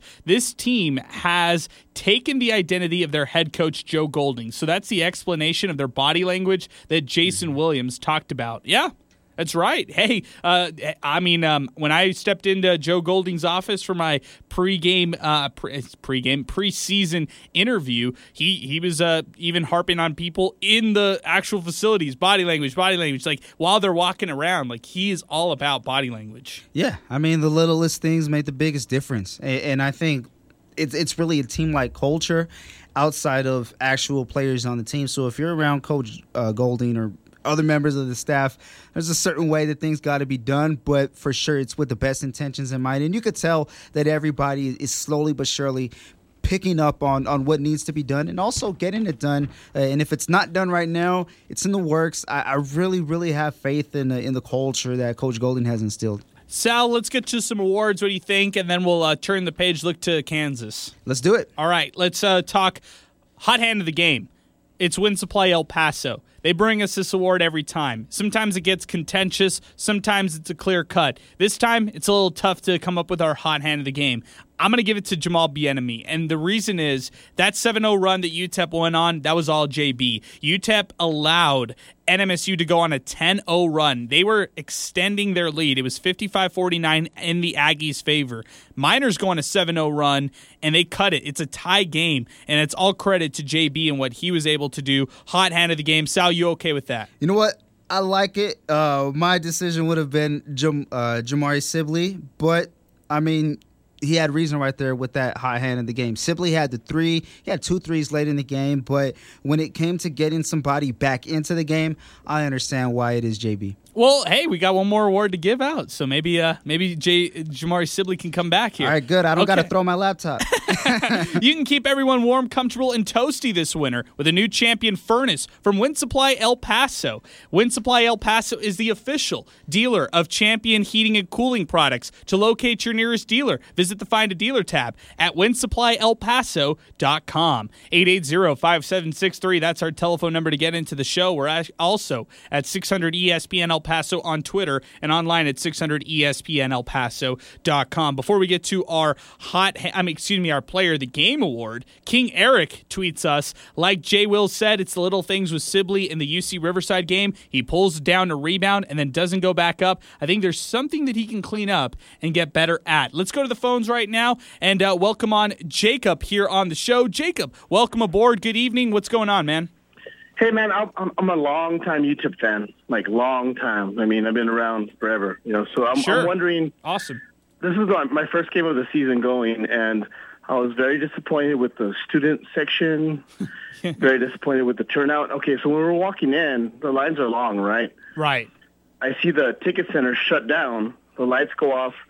People are still in line, right, waiting for tickets. I want to know why it was kind of like called a sellout when it really wasn't, you know?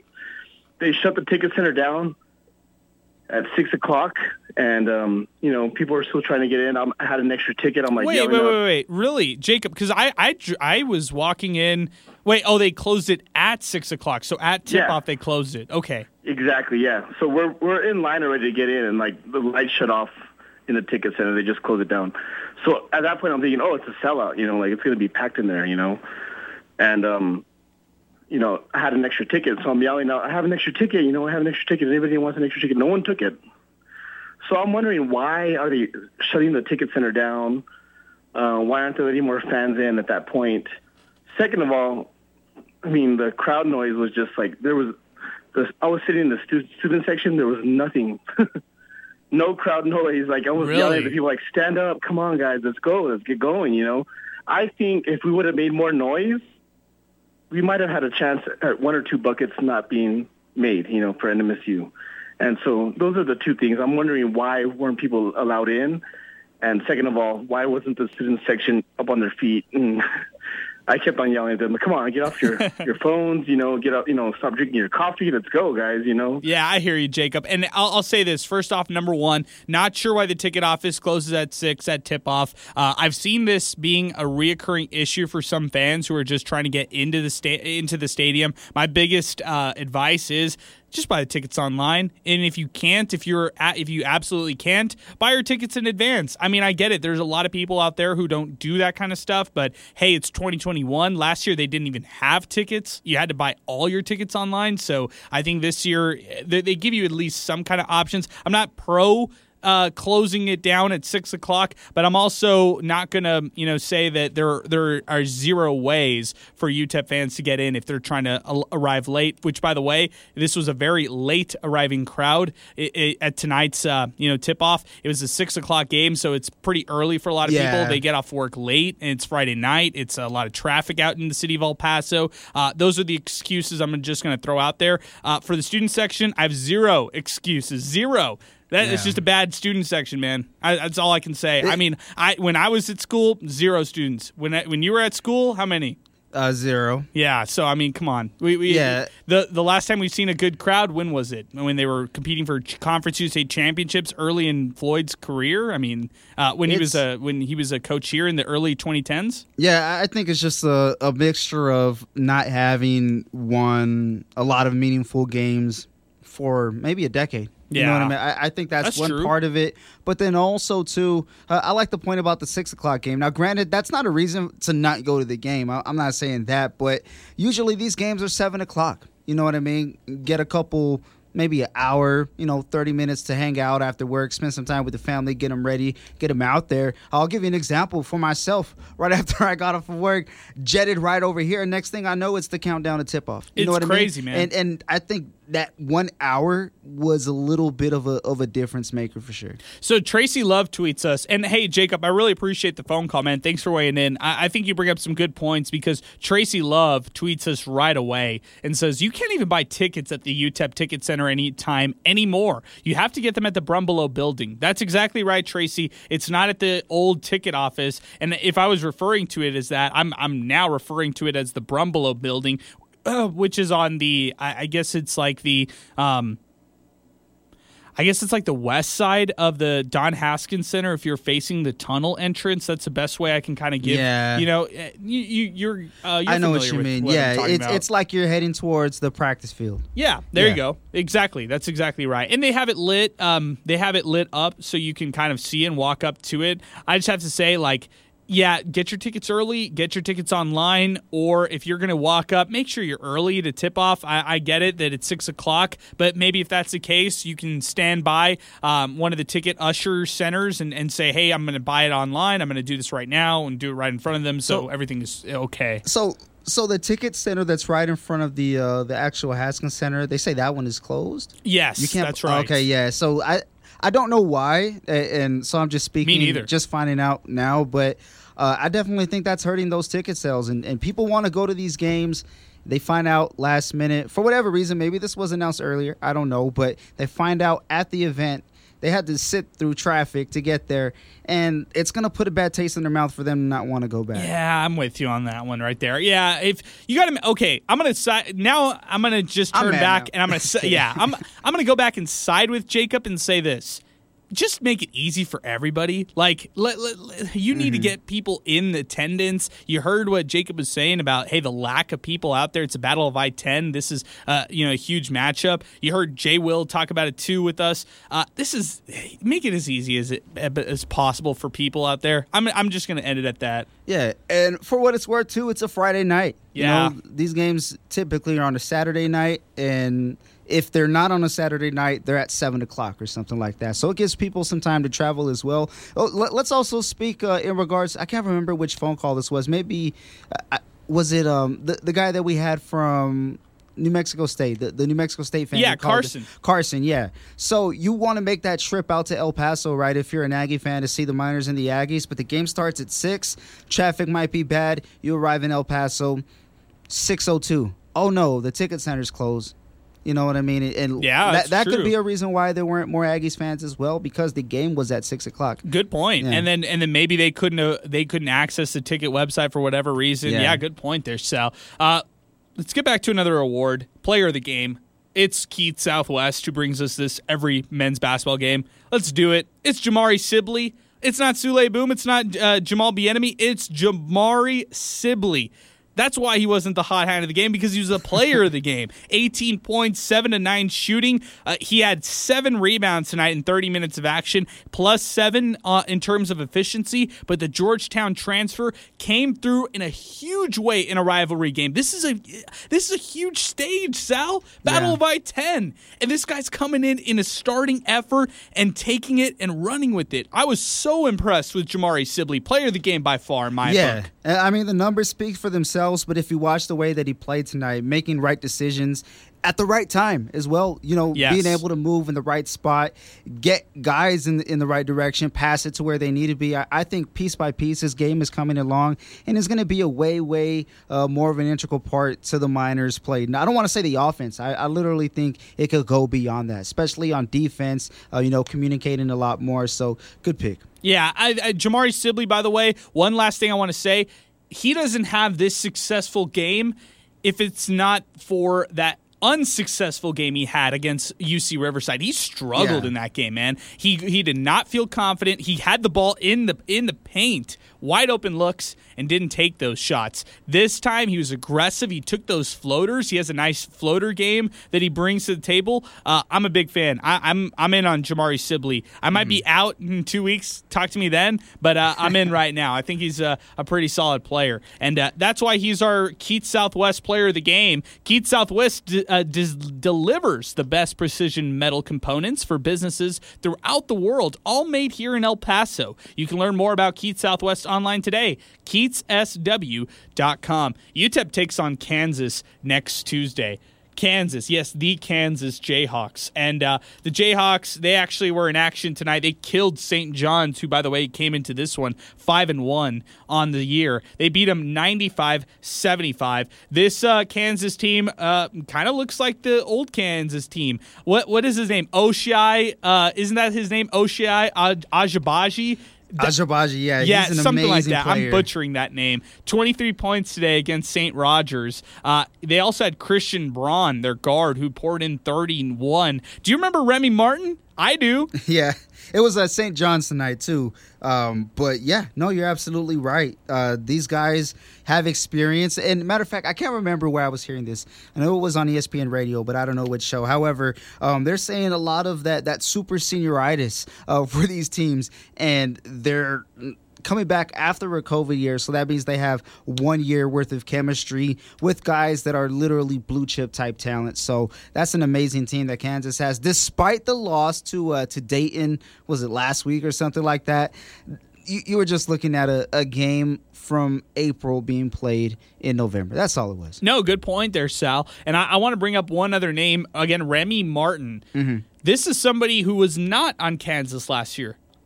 Without you looking up, do you remember where he was on? You know what? I had my phone. I didn't find it in time, but I'm going to go maybe with one of the Arizona teams. Yes. Wow. Great job, Sal. Hold on. Arizona State. Oh, okay. Oh, there we I'm go. sorry. I should have let you guess. No, it's all good. Remy Martin on Arizona State. I'll give you his stat line against UTEP last year. Remember, UTEP defeated Arizona State last year. On the road. On the road. And this was an Arizona State team that a lot of people regarded pretty highly last year. 76-63. They held Remy Martin, who was their best player, to 2 of 7 from the floor. Just 9 points in that game. He hit some free throws, but didn't do much at all. Had 2 turnovers as well. He was really struggling in that game. So Remy Martin, another appearance against the Miners. Maybe Sule Boom could shut him down again.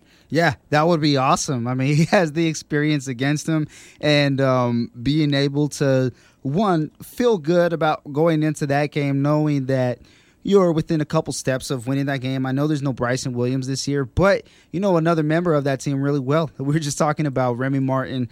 I really, really like it. We'll see if the Miners are able to do something with that defense and cause a lot of mistakes for Kansas and maybe get out to an early lead, kind of like last year in that game. Yeah, most definitely. And I think, I just think that rematch is going to be real interesting to watch the Miners take on Kansas. It's going to be in enemy territory. It's going to be a tough one for the Miners to try to beat or to try to win in that one. Titus Verhoeven, I just want to mention this. I know he's going through some kind of injuries right now. In that game against Kansas last year, only scores 2 points, so he struggles offensively. But I'm going to give you his defensive stat line. Yeah. And by the way, after this game, gets pretty much 0 minutes in that Florida Atlantic Conference USA game. Remember, they just get bounced out right away. Yeah. The final stretch, they go with the small ball lineup with like Christian Agnew instead of Titus Verhoeven. And I'm just kind of shaking my head. I like Christian Agnew. I like Saucy. He was my favorite player last year to watch. I just think that when you're talking about going down the stretch, you throw in Titus Verhoeven against FAU. This is completely irrelevant. Going back to his stat line, Titus Verhoeven had 5 blocks, 2 steals, and 6 rebounds against Kansas last year. 5 blocks. Yeah, and even though the points weren't there, pretty much one of his best games. This is the guy who is going to be that disruptor. You know what I mean? Especially for the Miners down low. You need that. And we saw how it hurt the Miners tonight down the stretch with him not being available. But you know what? You're absolutely right. And we can look at a bunch of games and say, if this happened, if that happened, you know, not just for last year, too. Literally every season. Literally this game that we just witnessed in the Battle of I-10. Literally for that 11-0 run by the Aggies. But exactly. No, in all seriousness, though, this is a guy who is needed because the lack of depth that you're getting from your bigs is super, super noticeable. And if the Miners are able to stay out of foul trouble, Adrian, I think things can be a little bit differently in majority of these games. But this is how they're going to learn. Coach Golding mentioned that as well. It's like this is just something that you learn from, and how are you going to get better? Piece by piece, we're starting to see little things being done. UTEP takes on Kansas this upcoming Tuesday. We'll have it for you. Voice of the Miners, John Teicher, will be courtside, and he'll have all the action for you. But for now, we're going to turn the page. We're going to wrap things up here on the show. And NMSU defeats UTEP 72-69. Sal, any final thoughts today as we wrap things up? You know what? I like the way that this team hustles. I love the body language, as it's been mentioned. And, we're ready for the game against Kansas. Want to see how the Miners can do. I love that they're testing themselves, especially with this 3-game stretch. But it doesn't get any easier after Kansas as well. No. Got to go over to the Pit. Another really great learning experience and a tough environment for the Miners to go to. And how about this? I don't think they want it any other way. I'm with you on that one, Sal. If they win any of these games, I consider that a big success. Any of these 3 games, NMSU, which they lost today, Kansas, or New Mexico. You have 2 more chances. If they would get either of those and turn those into victories, I consider that a major, major plus for Joe Golding and this team. And you know what? Let's just say it. UTEP to the Big 12. Why not? Why not? I mean, they get Kansas twice a year in basketball. They played them earlier in 2021. And then they also got Oklahoma in football coming up. Don't be scared, Big 12, you cowards. Add UTEP. Oh, man. Hey, I'm looking forward to this men's basketball team having more practices. Only 2, like you mentioned, Sal. Only 2 practices at full strength altogether. Yeah, I really, really want to see how this team can grow and evolve from that. But nonetheless, though, I like that there's really no lack in, excuse making. No lack in trying to be excused. I mean, it's just like, hey, this happened. All right, move forward. Thank you again to Jason Williams for stopping by here on the show. Thank you to Sal Montes. If you missed any of our coverage today here on Miner Talk, you can subscribe to us wherever you get your podcast. Please like, subscribe, rate, review, share the podcast with your friends who also like UTEP. It really helps us as well. We get to show these numbers off, and it looks really good on our site. So we really appreciate everybody tuning into Miner Talk and also checking us out on the podcast channel. But for Sal Montes, I'm Adrian Broadus saying so long. Thank you so much for listening to Miner Talk, presented by the Oscar Arieta Agency, only on 600 ESPN El Paso. You've been listening to Miner Talk, presented by the Oscar Arieta Agency. Pick up a clear bag at any one of their 7 locations across El Paso. If you missed any of Miner Talk, listen to the show on demand by downloading Miner Talk wherever you get your podcasts.